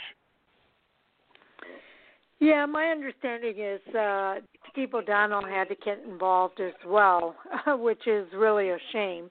And just when I started thinking maybe Denny Hamlin has matured a little bit, and maybe this could be the year that he wins a championship. This is the kind of stuff that's going to short-circuit him going after a championship. You can't get involved in that kind of stuff when you're thinking about a championship title. And it's a little beneath Denny Hamlin, as far as I'm concerned, to even get into that or comment on it or anything else. I'm not even sure exactly what did happen in that case, but why is Denny Hamlin denying something that is I can't see that Corey LaJoie would make all that up. So why is Denny Hamlin saying that it didn't happen? I don't get it. Yeah, your guess is as good as mine on it. I think, kind of like what you said, there's no way that Denny Hamlin comes out of something like this looking like the better man. I think I made the same point the last time we discussed it. It's a rule in comedy. It's a rule in writing. It's a rule in pretty much anything. You don't punch down. You never pick on somebody for being in a situation that's outside of their control. You don't pick on somebody because of their physical attributes. And in the case of racing, a top-level driver fortunate enough to drive a top-level car for a top-level team is punching down when he engages with a driver at an underfunded team. Regardless of who may have stronger points, regardless of who may be right, it's an age-old discussion. If you take driver A and swap him with driver B, will they have the same results in those equipment? That's an age-old debate, and that can be had on an objective level.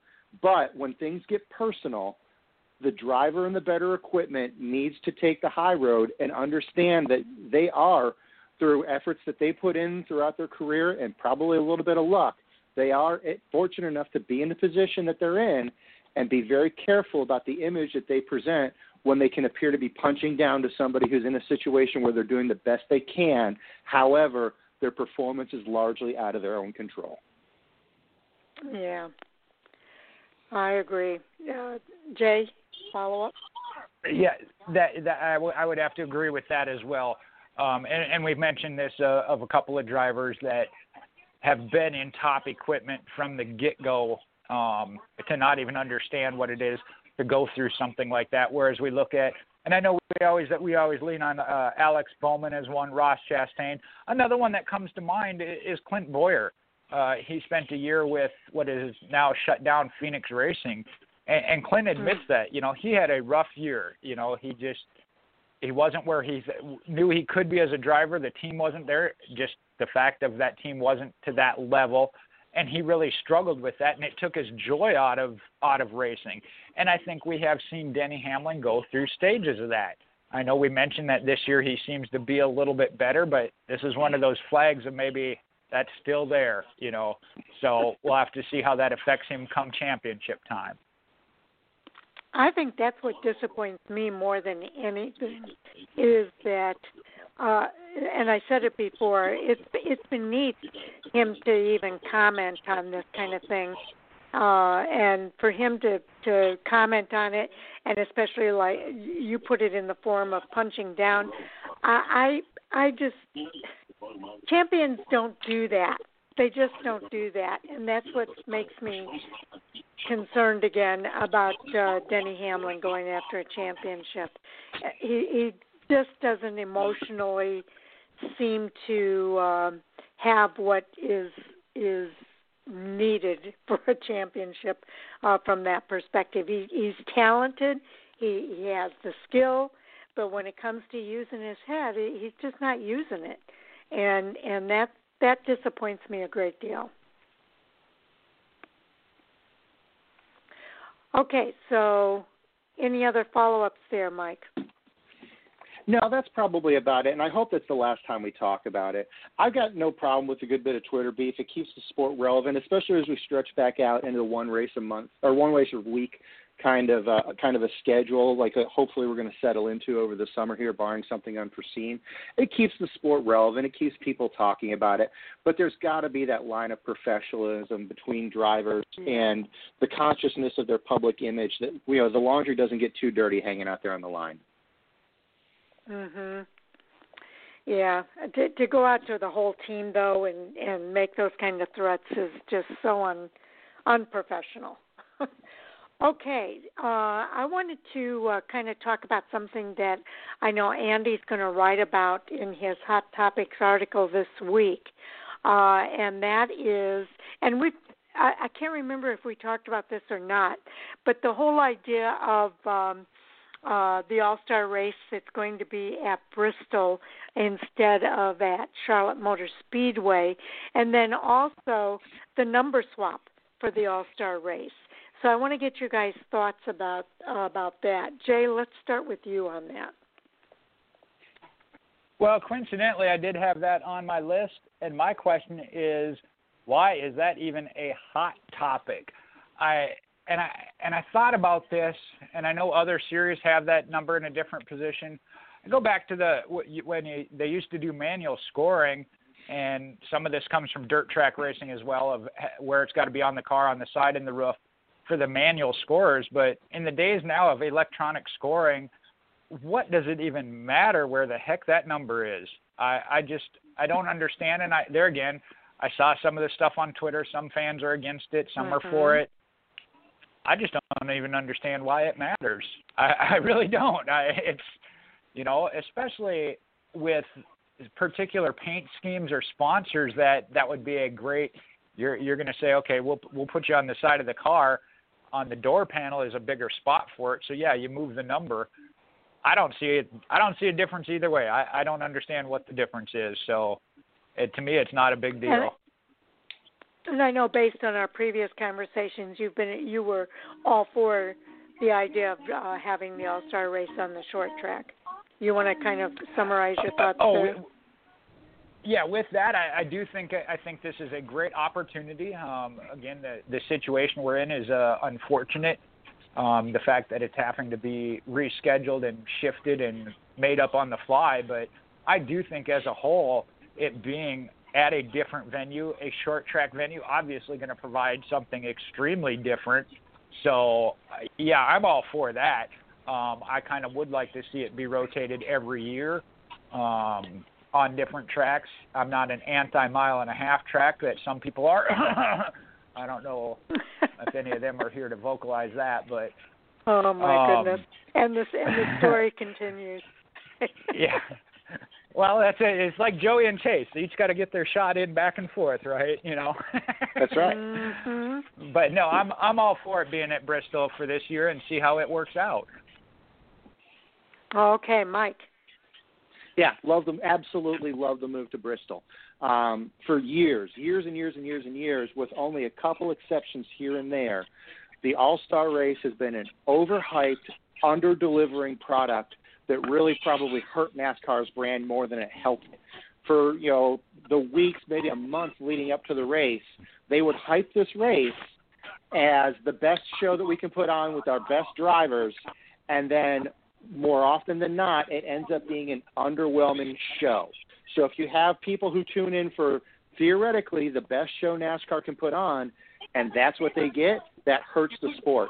I think Bristol has a much better track record of producing a good show, and I think it gives NASCAR a great opportunity to showcase the best that their product has to offer. With regard to the numbers, I hate it. I'm going to strongly disagree with Jay on this. I hate the number move.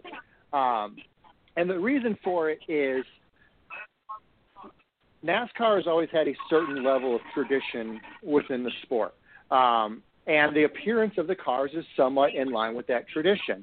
I don't know if I want to go so far as saying the numbers on the door are key to NASCAR's identity, but if somebody, even a non-NASCAR fan, were to close their eyes and you tell them to picture a stock car, they're probably going to imagine the number there on that door. So changing something like that, as little and as innocuous as that change may appear to be, in a way, it's a fundamental change in the appearance of the sport as a whole. Interesting. Yeah, I'm all for the switch to the short track at Bristol for all of the reasons that you guys brought up. I think it's going to be a much better show. And I don't know if they've come up with the format yet. That was to be announced a little bit later. But I think it's going to be pretty much fun for everybody to watch that race at Bristol. As far as the car number, I kind of lean toward Aunt Jay on this, in that it's not that big of a deal to me as far as where that number is or how that car looks. It doesn't seem to be a big deal to me. But I know that a lot of fans are upset by it.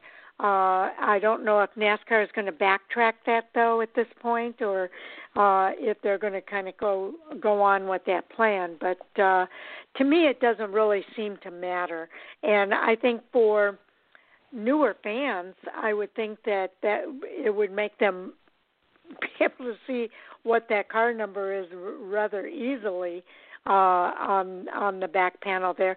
I think my question when they first brought it up, I did kind of question whether it was taking up a lot of real estate from sponsors. And that was the only question that I think came to my mind, is that it took up quite a bit of the real estate for a sponsor. So I don't know how sponsors feel about it, but to me, it didn't really make a difference. So, Jay, any follow-up there? I certainly do, and we got 7 minutes before we hit the half-hour mark. If you need to interrupt me as I dispute with Mike here, feel free to interrupt me. No, okay, thank you. Mike has an opinion, but your backup to it is that it's hurting the heritage and tradition of NASCAR. Is this not the same person that has wanted to shorten races, take tracks or races away from certain tracks that are the heritage of NASCAR? So I don't see where you can say that as far as having it both ways. I do see your point of that it has been distinct that NASCARs have been door center versus other series, which that kind of leads me towards that. But I also am not against them moving it. And like I said and Sharon said, it might open up more sponsorship on the side panel versus the little quarter panel versus the whole side door. So I think it's one of those that whatever they can work into the paint scheme with the sponsors, you know, especially when you talk about sponsors, different sponsors each and every week, that each scheme might be a little bit different and they want it in a different location. Now, I don't know that NASCAR would open it up and say put it wherever you want. There's still going to be rules. It's NASCAR. You got to have rules and regulations and sizes and dimensions. So I'm sure they won't get an open door on it. But I don't see where you can say that, Mike, that it's hurting the heritage and the tradition of NASCAR when there's other parts of the heritage and tradition that you want to take away. Okay, Mike. Your rebuttal. Well, you do bring up an interesting point. Oh, you want to do your plug first? I've probably got a couple minutes here to fill. Yeah, go ahead. You got a couple minutes. Okay. You do bring up a really good point about that, but shortening races is still the same cars, just running fewer laps around a track. You're not changing the fundamental nature of the cars themselves. So I think there's a little bit more flexibility in there, or at least that's how I rationalize it to myself. With regard to opening up different opportunities for sponsors, they're not changing the number of square inches that are available on the car surface. So realistically, you're just robbing Peter to pay Paul. I've seen a couple concept arts. I don't think I've seen any official, this is what we're bringing to Bristol kind of stuff from the teams. But I've seen a concept art for a Chase Elliott car, as well as the one that NASCAR put out with the Sunoco logo. And I couldn't help but think that all they're going to do is they cut down the real estate on the above the rear wheel, where you have a different interpretation of the sponsor's logo. For example, it spells out Napa Auto Parts there on the 9 car. Well, that's no longer present because they put a big Napa hexagon there in front of the 9, which has been shifted rearward towards the rear wheel. So I don't know that it's going to open up a whole lot of new avenues for logos unless you just start slapping on smaller stickers in different places on the car. Because you look at most of these cars, especially single-digit number cars, and they've already pretty well used the real estate that's around there. So you're just going to be displacing logos that are already in place and either shrinking them, reconfiguring them, or moving them somewhere else on the car. Mm-hmm. Yeah, I guess from my standpoint, I'm there to watch the racing. I really don't care what the car looks like. As long as it has a number on it and the car has sponsorship, I'm all good to go. But we are approaching the 10:30 time frame, so I do want to do my spiel here, which is to just alert fans that are listening that we are going off the air at exactly 10:30 p.m. Eastern Time.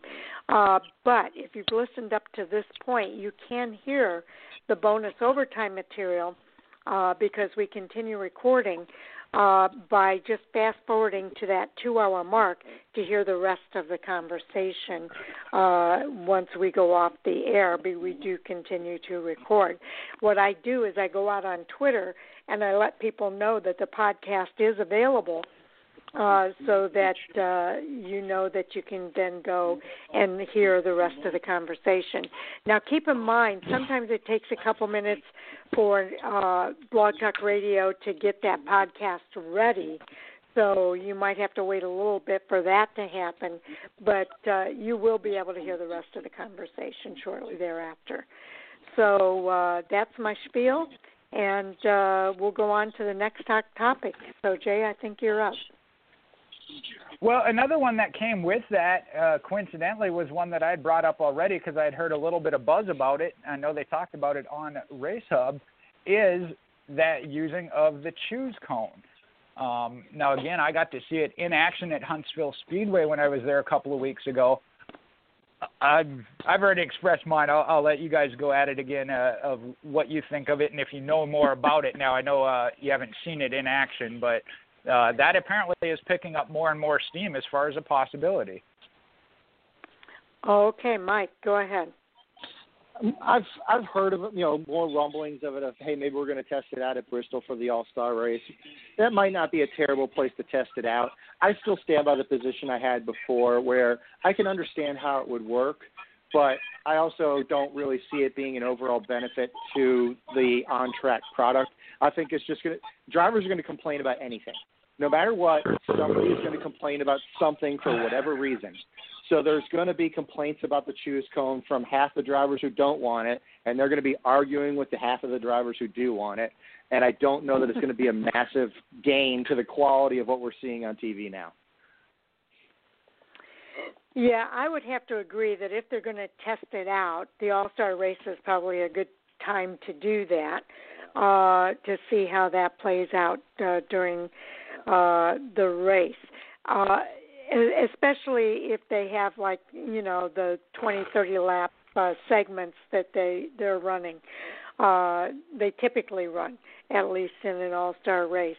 And does that include the Open? Are they talking about doing that when the Open as well, Jay? I don't know. Again, like I said, it was kind of just a discussion, and I apologize there. That was me, not on mute. But I think it is one of those that once you see in action, especially when you're talking about more of a one-lane groove track, just like with the PJ13, the sticky stuff that they use of trying to make both lanes work. that once you see it in play, you're going to understand a little bit more of the intrigue it will bring. And from my understanding, it is the drivers that are kind of pushing for it, if I'm not mistaken, because, again, it's in their hands, just as with any other strategy when it comes to 2 tires, 4 tires, it puts it in their hands. I mean, we see them doing it on pit road where they try and check up to make sure they're in the right lane they want to be in. So here it is a choice. So I think once you see it in action, you really understand and see where it will impact the racing. And I know there was some concern that, okay, a 15th, 20th place car that can't hang with the leaders is going to be the one to go up there. It's not going to get that far back. You know, your 7th, 8th place drivers are the ones that are going to be like, hey, I need to get track position. I got a good car, I just haven't had track position, just like with taking 2 tires. They're the ones that are going to jump on it first to take advantage of that and try and get that track position. Okay, follow up, Mike? I mean, I've said my piece. If they do it at Bristol, great. Let's do it. Let's take a look at it. I don't think a major change like that, basically fundamentally changing how restarts are going, I don't know that is a good idea to do in the middle of the season. But if it does work at Bristol for the All-Star race, maybe it's something to put in the bag of the tricks for the 2021 season. You know, another thing to kind of keep in mind with that, too, is some drivers prefer driving the higher line. Other drivers prefer driving the lower line. So I could see that definitely coming into play, even with some of the leading drivers. So it will be interesting to see how it plays out. And I guess I'll kind of withhold my final judgment on it until after I see it in action, because unfortunately I've not seen it in action anywhere, and this will be an opportunity for me to kind of see that. And then I can probably have a better informed decision once I've seen it play out at Bristol. Well, and for me to wrap it up there, I got 2 things. You guys are right about one thing. Testing it, I certainly wouldn't want to see them as much as I do think it is a benefit and could be a good thing. Like Mike said, you don't change something like that in the middle of the season. I know back when they implemented the Lucky Dog, that was due to a safety reason that they had to change something following what happened with Dale Jarrett at New Hampshire and almost getting hit. But you're right, and we've seen it with many other things. That's something they test during the All-Star race, a non-points event that they implement the following year, not for the rest of the season. I know a couple of times that has been outside the norm, but it is normally something that they test there and then look at for the rest of the season and think about prior to implementing. And I would hope that would be the case. Like, you know, Mike is right. I don't want to see them put it into play the following week, just because that changes the way the season has been run from the first half to the second half. So I wouldn't want to see that. It is something that looking at for the future, just as with the All-Star race, where it's run and whatnot. Okay. Mike, what's your next topic? Well, it looks like we have finally found where the edge is for the no practice, no qualifying format for NASCAR races. James Davidson was originally on the entry list for Talladega. He was going to drive the number 77 Spire Motorsports Chevrolet. And it was announced today that NASCAR will not allow him to drive after initially giving him the approval. Davidson has driven several Indy 500s as well as has a lot of experience in IMSA, but he's never driven stock cars, nor has he driven on an oval track. So I guess NASCAR's concern was they probably don't want a driver who has never driven equipment like that, his first lap to be lap 1 under green at Talladega, most likely in a pack of 39 other cars. You're right, and they do race pretty close to one another in that pack. So, Jay? Yeah, this is a couple of things that, and I've been in favor of the no practice, no qualifying thing, the way they've been doing it. I don't know that I want to see that in the future when they have the capability completely. We talked about some different modifications they could make, but this is one of those, and there was another race based on the entry list. It was David Reagan who was originally planning on running, and the fact that their team wasn't in the owner's points where it could qualify for one of the 4, he wasn't able to run. So it is an unfortunate situation due to that. I'd have to agree with the decision NASCAR made they normally do. And I don't know, I know there's spots where they could do a test session with them, but you wouldn't have the multi-cars on track.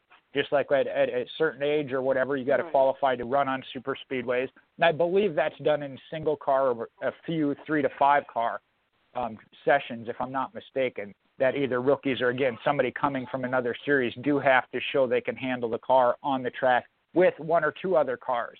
You know, the whole multi-car pack racing is a little bit different. It's an unfortunate situation that he's not able to race, but I think NASCAR has to make that decision on the side of overall safety. Yeah, considering this is the first super speedway race since the accident that Ryan Newman had, they would rather err on the side of safety for sure. I get the feeling that maybe NASCAR was holding out for maybe a change in that format, but the fact that there is still no practice for this event, then, yeah, it makes sense for them not to put him in that situation of running the first lap of the race, going 200 plus around that oval and putting him in jeopardy. So, yeah, I agree. I think NASCAR made the right decision there. And safety, I think, is going to be a big deal this weekend because this is the very first race back after Ryan Newman's. I'm kind of curious, too, to see how Ryan Newman reacts to this super speedway race. I'm a little bit concerned about Ryan Newman overall. So I don't mean to piggyback here, but I think safety is going to be front and center this weekend. Any follow-ups there? Well, my only I don't even want to say it's a gripe, but my only concern with this, I completely agree with the safety aspect of the decision. My only reason for pause on this is a guy like James Davison doesn't show up to a team like Spire Motorsports unless he's bringing money to the table. So the fact that he's not going to be able to run that race this weekend and B.J. McLeod will be in the car, B.J. doesn't bring money to the table, which means that Spire Motorsports has lost out on a potential business opportunity to help that team improve and hopefully grow to be more than just a backmarker team. That's a good point, Jay. Yeah, Jay, are you on? I mean, and we've talked about other series that we've seen that of teams that are building and growing, and I'm sure that was an opportunity to get a driver of his caliber in there to help them. So, like I said, it is unfortunate, but I think NASCAR had to make the decision they made there. Yeah, I think a lot of people would have enjoyed seeing him race. So, you know, it's kind of disappointing all the way around, not just for Spire Motorsports and for the Spire Motorsports and the driver. But it's a disappointment from a fan's perspective as well. So, you know, there'll be other opportunities, I'm sure. We're getting some background noise here. Really bad.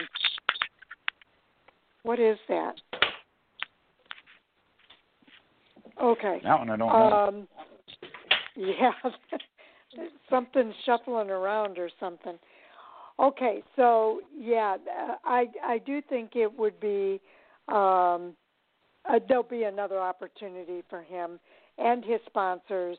But I agree, Mike. It's unfortunate that they're losing that sponsorship for this particular race. But, again, I think everybody would err on the side of safety in this case. So, what's up next? I guess it's my turn, right? But I'm gonna concede to Jay, I guess. All right. Well, I did have a couple others, kind of little ones. I don't know if Mike got to go back and listen to the show the other night. He wasn't on. I did my best Andy and Mike impressions when we talked about the fan vote, but about the Hall of Fame. You know, we kind of talked about it going in. We have seen the results. I think overall we were kind of on the same track as what the vote came out to be, with the exception of one. that being Dale Earnhardt Jr. Not that we didn't feel he would go in at some point, but whether or not he was the most deserving at this point. Okay, Mike, your comments there? Yeah, I mean, I'm not sure if you all watched, but I watched the Dale Jr. Download live stream when they were making the announcement, and the emotion from Dale Earnhardt Jr., he had his wife and his daughter right there with him, it was incredible. It was great to see. It didn't change my opinion that other drivers, most notably Ricky Rudd, I believe, should have been elected to this ballot in the Hall of Fame. And Dale Earnhardt Jr. most certainly merits consideration. Maybe not even so much. If you just look at his driving career on Racing Reference, I don't think that any reasonable, objective person would say that this is a driver who merits induction into the NASCAR Hall of Fame. He's got a higher than average number of wins. Yeah, the average number of wins for most guys who race in the Cup Series is 0. So he's got a higher than average number of wins, but no championships, and it's a good but not great kind of a driving career. But Dale Earnhardt Jr. has been an outstanding ambassador for the sport and continues to do so. Yeah. He definitely, if not this year, he definitely would have merited induction to the Hall of Fame. But I can't say I'm not disappointed to not see Ricky Rudd get elected this year.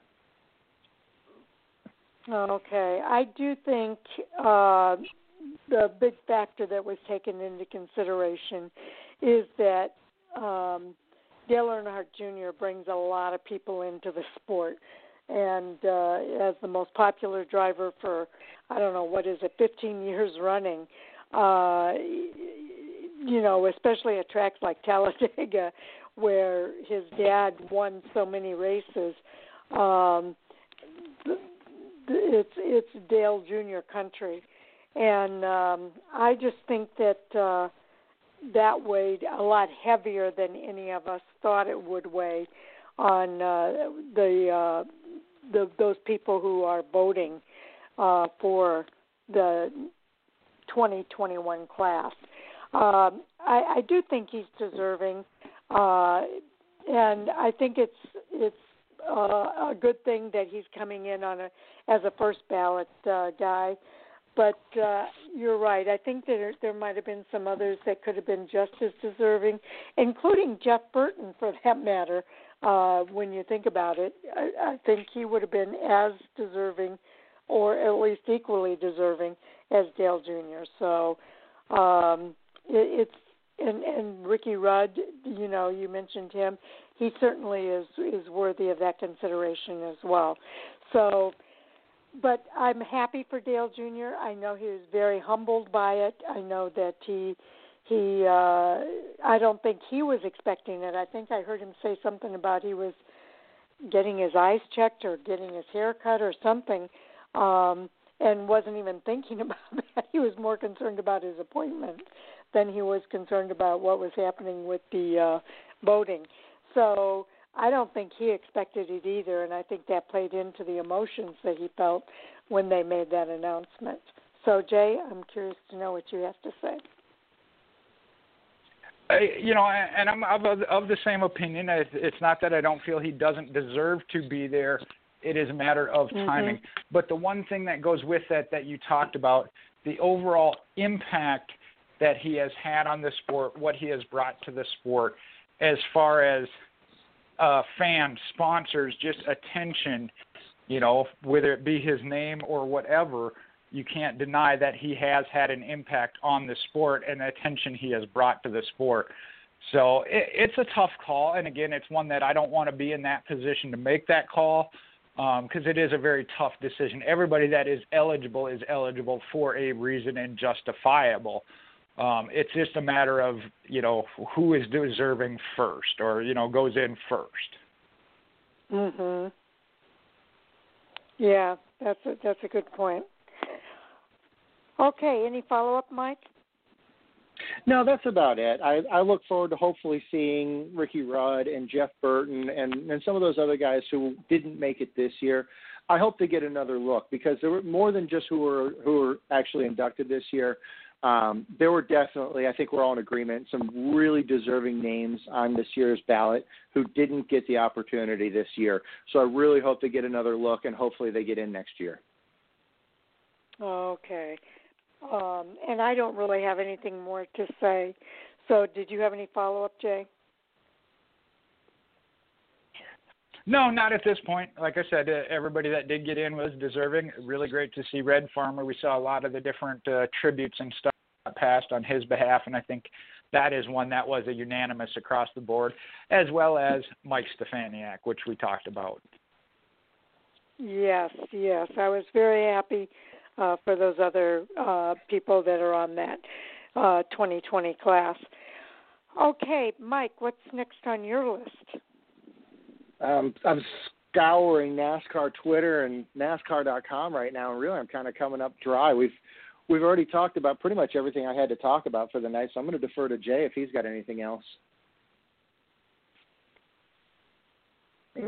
Jay? Yeah, like I said, I know we talked about, and I did my impressions there with the fan vote is going on as to who, if they don't win, gets into the All-Star race. But with that, we'll wrap up Talladega weekend. Who's the upset winner? Who could we possibly see come out of nowhere to win Talladega and etch their name into the playoffs? Ooh, you're talking about the dark horse? There you go. Would you consider a guy like Tyler Reddick or Matt DiBenedetto to even be an underdog or a dark horse at this point? Either one of those guys would be my solid pick for first-time winners to win at Talladega, get into the playoffs. But it wouldn't be the first time we've seen either one of those cars in strong contention this season either. Yeah, I agree. Both of those cars would certainly be possibilities.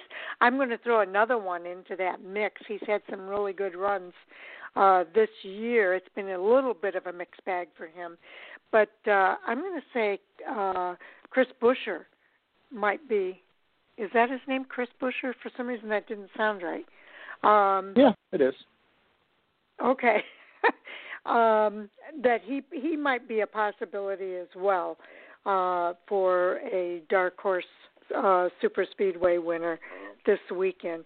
And I'm trying to think who else might I put into that category. I guess in addition to the rookie, I think maybe John Hunter Nemechek could be a possibility as well for a dark horse guy that could kind of rise up and be a surprise winner this weekend.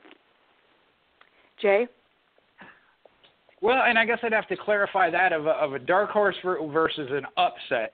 Dark horse, and I don't even know, like Mike said, if Matt DiBenedetto and Tyler Reddick, I don't see Matty D. I mean, we've seen him run good. The Wood brothers run good at super speedways. It is a Team Penske associated car.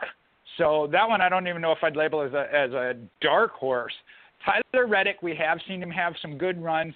Top 5. We haven't seen him run up front and contend, but that is what the Talladega Superspeedway and any superspeedway race kind of does.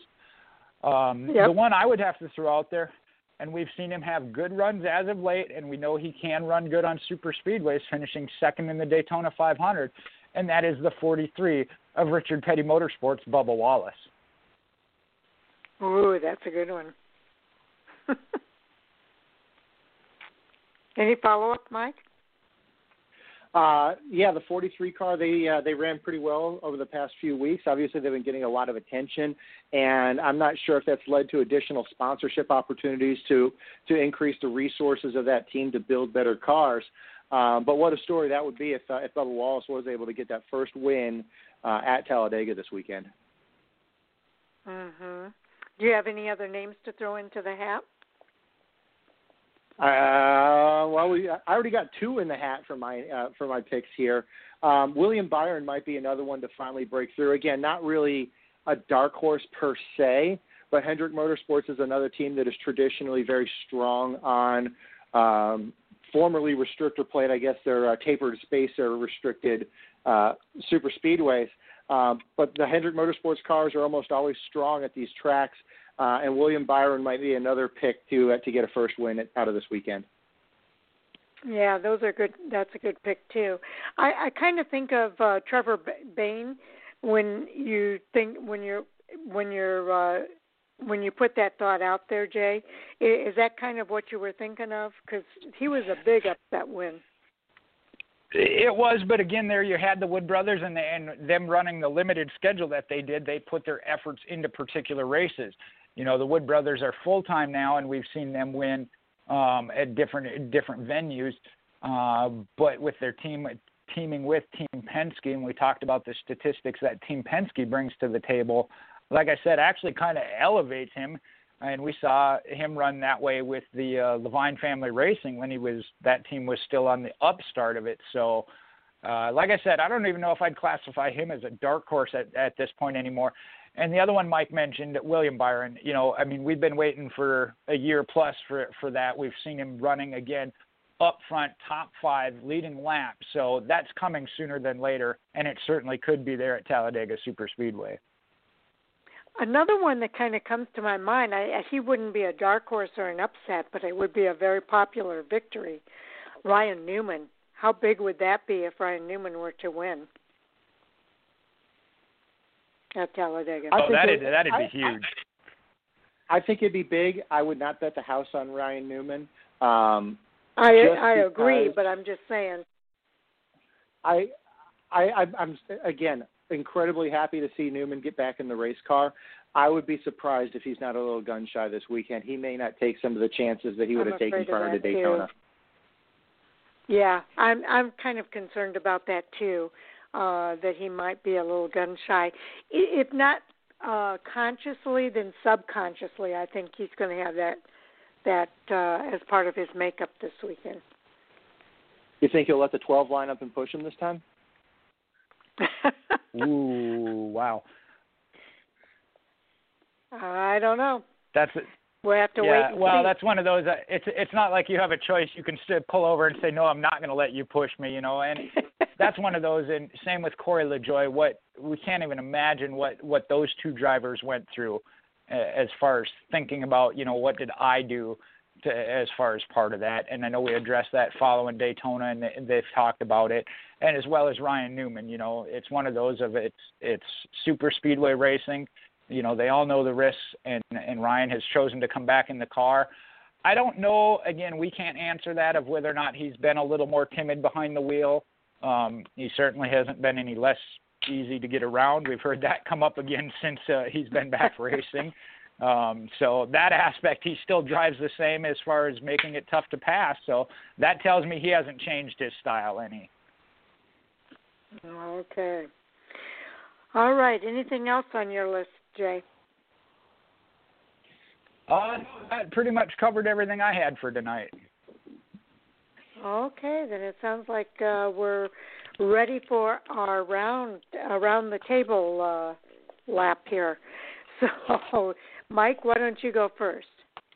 Yeah, Mike Orzel on Facebook, Mike_Orzel on Twitter. Look for the continuation of the 48-car series coming up here within hopefully the next couple of days. I just submitted the revised version to our esteemed editorial department, so hopefully it makes it through edit and it makes it onto the blog sooner rather than later. And also we'll start talking about some, I know I've been hyping it for a while, we're going to start talking about some of the former tracks that might make their return to the Cup Series one of these days. Yes, and I apologize. I have been so busy. Today I barely made it home in time to do the radio show tonight.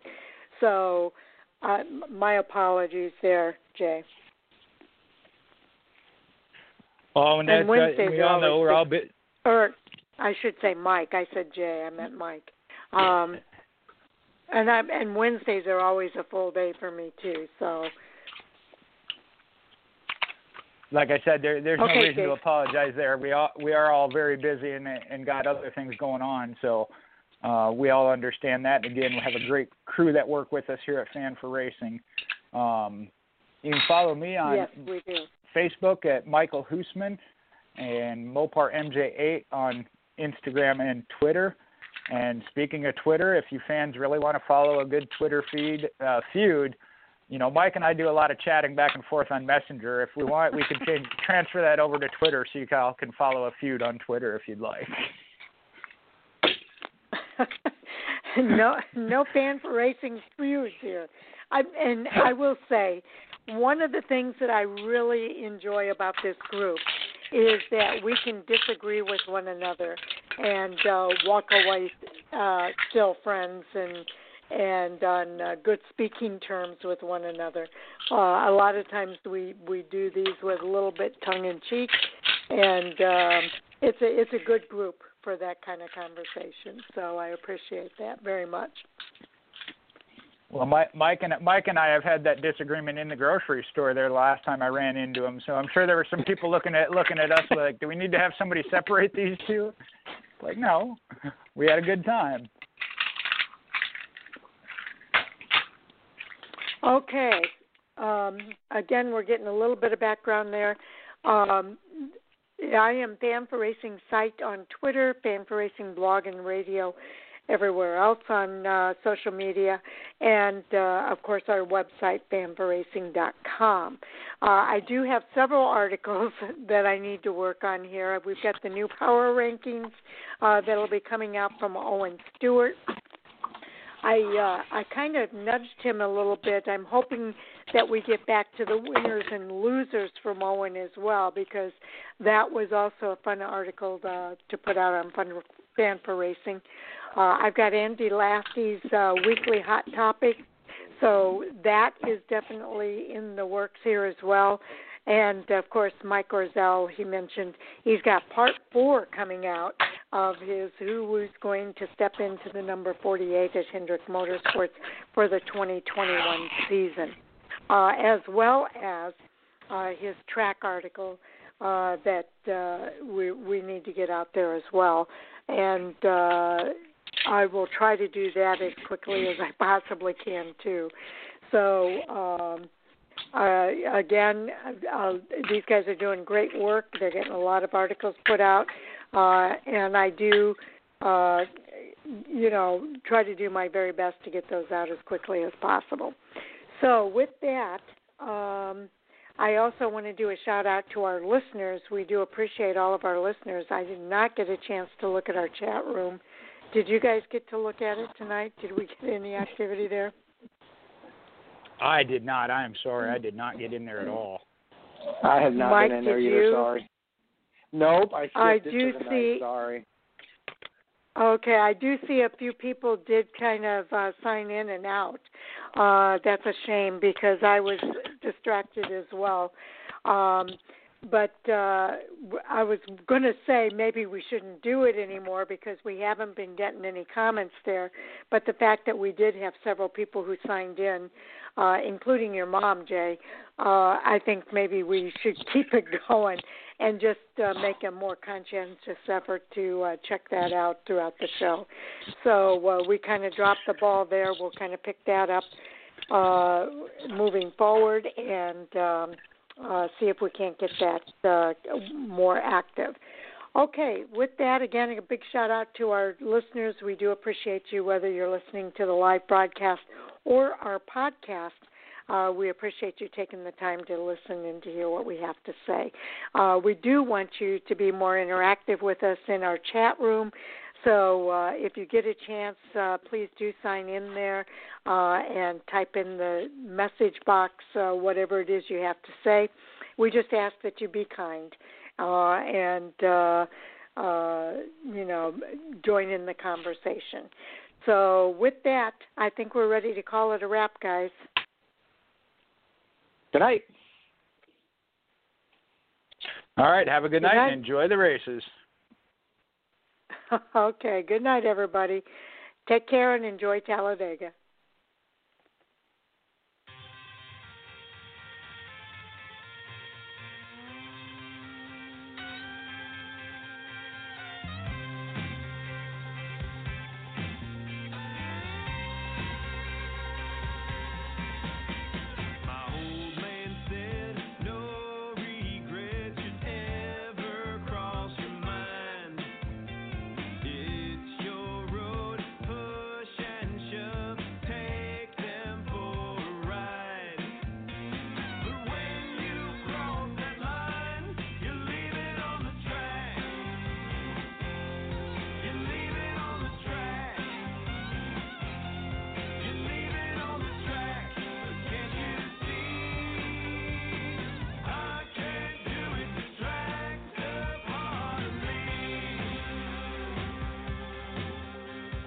Lucky Land Casino, asking people, what's the weirdest place you've gotten lucky? Lucky? In line at the deli, I guess? Aha, in my dentist's office.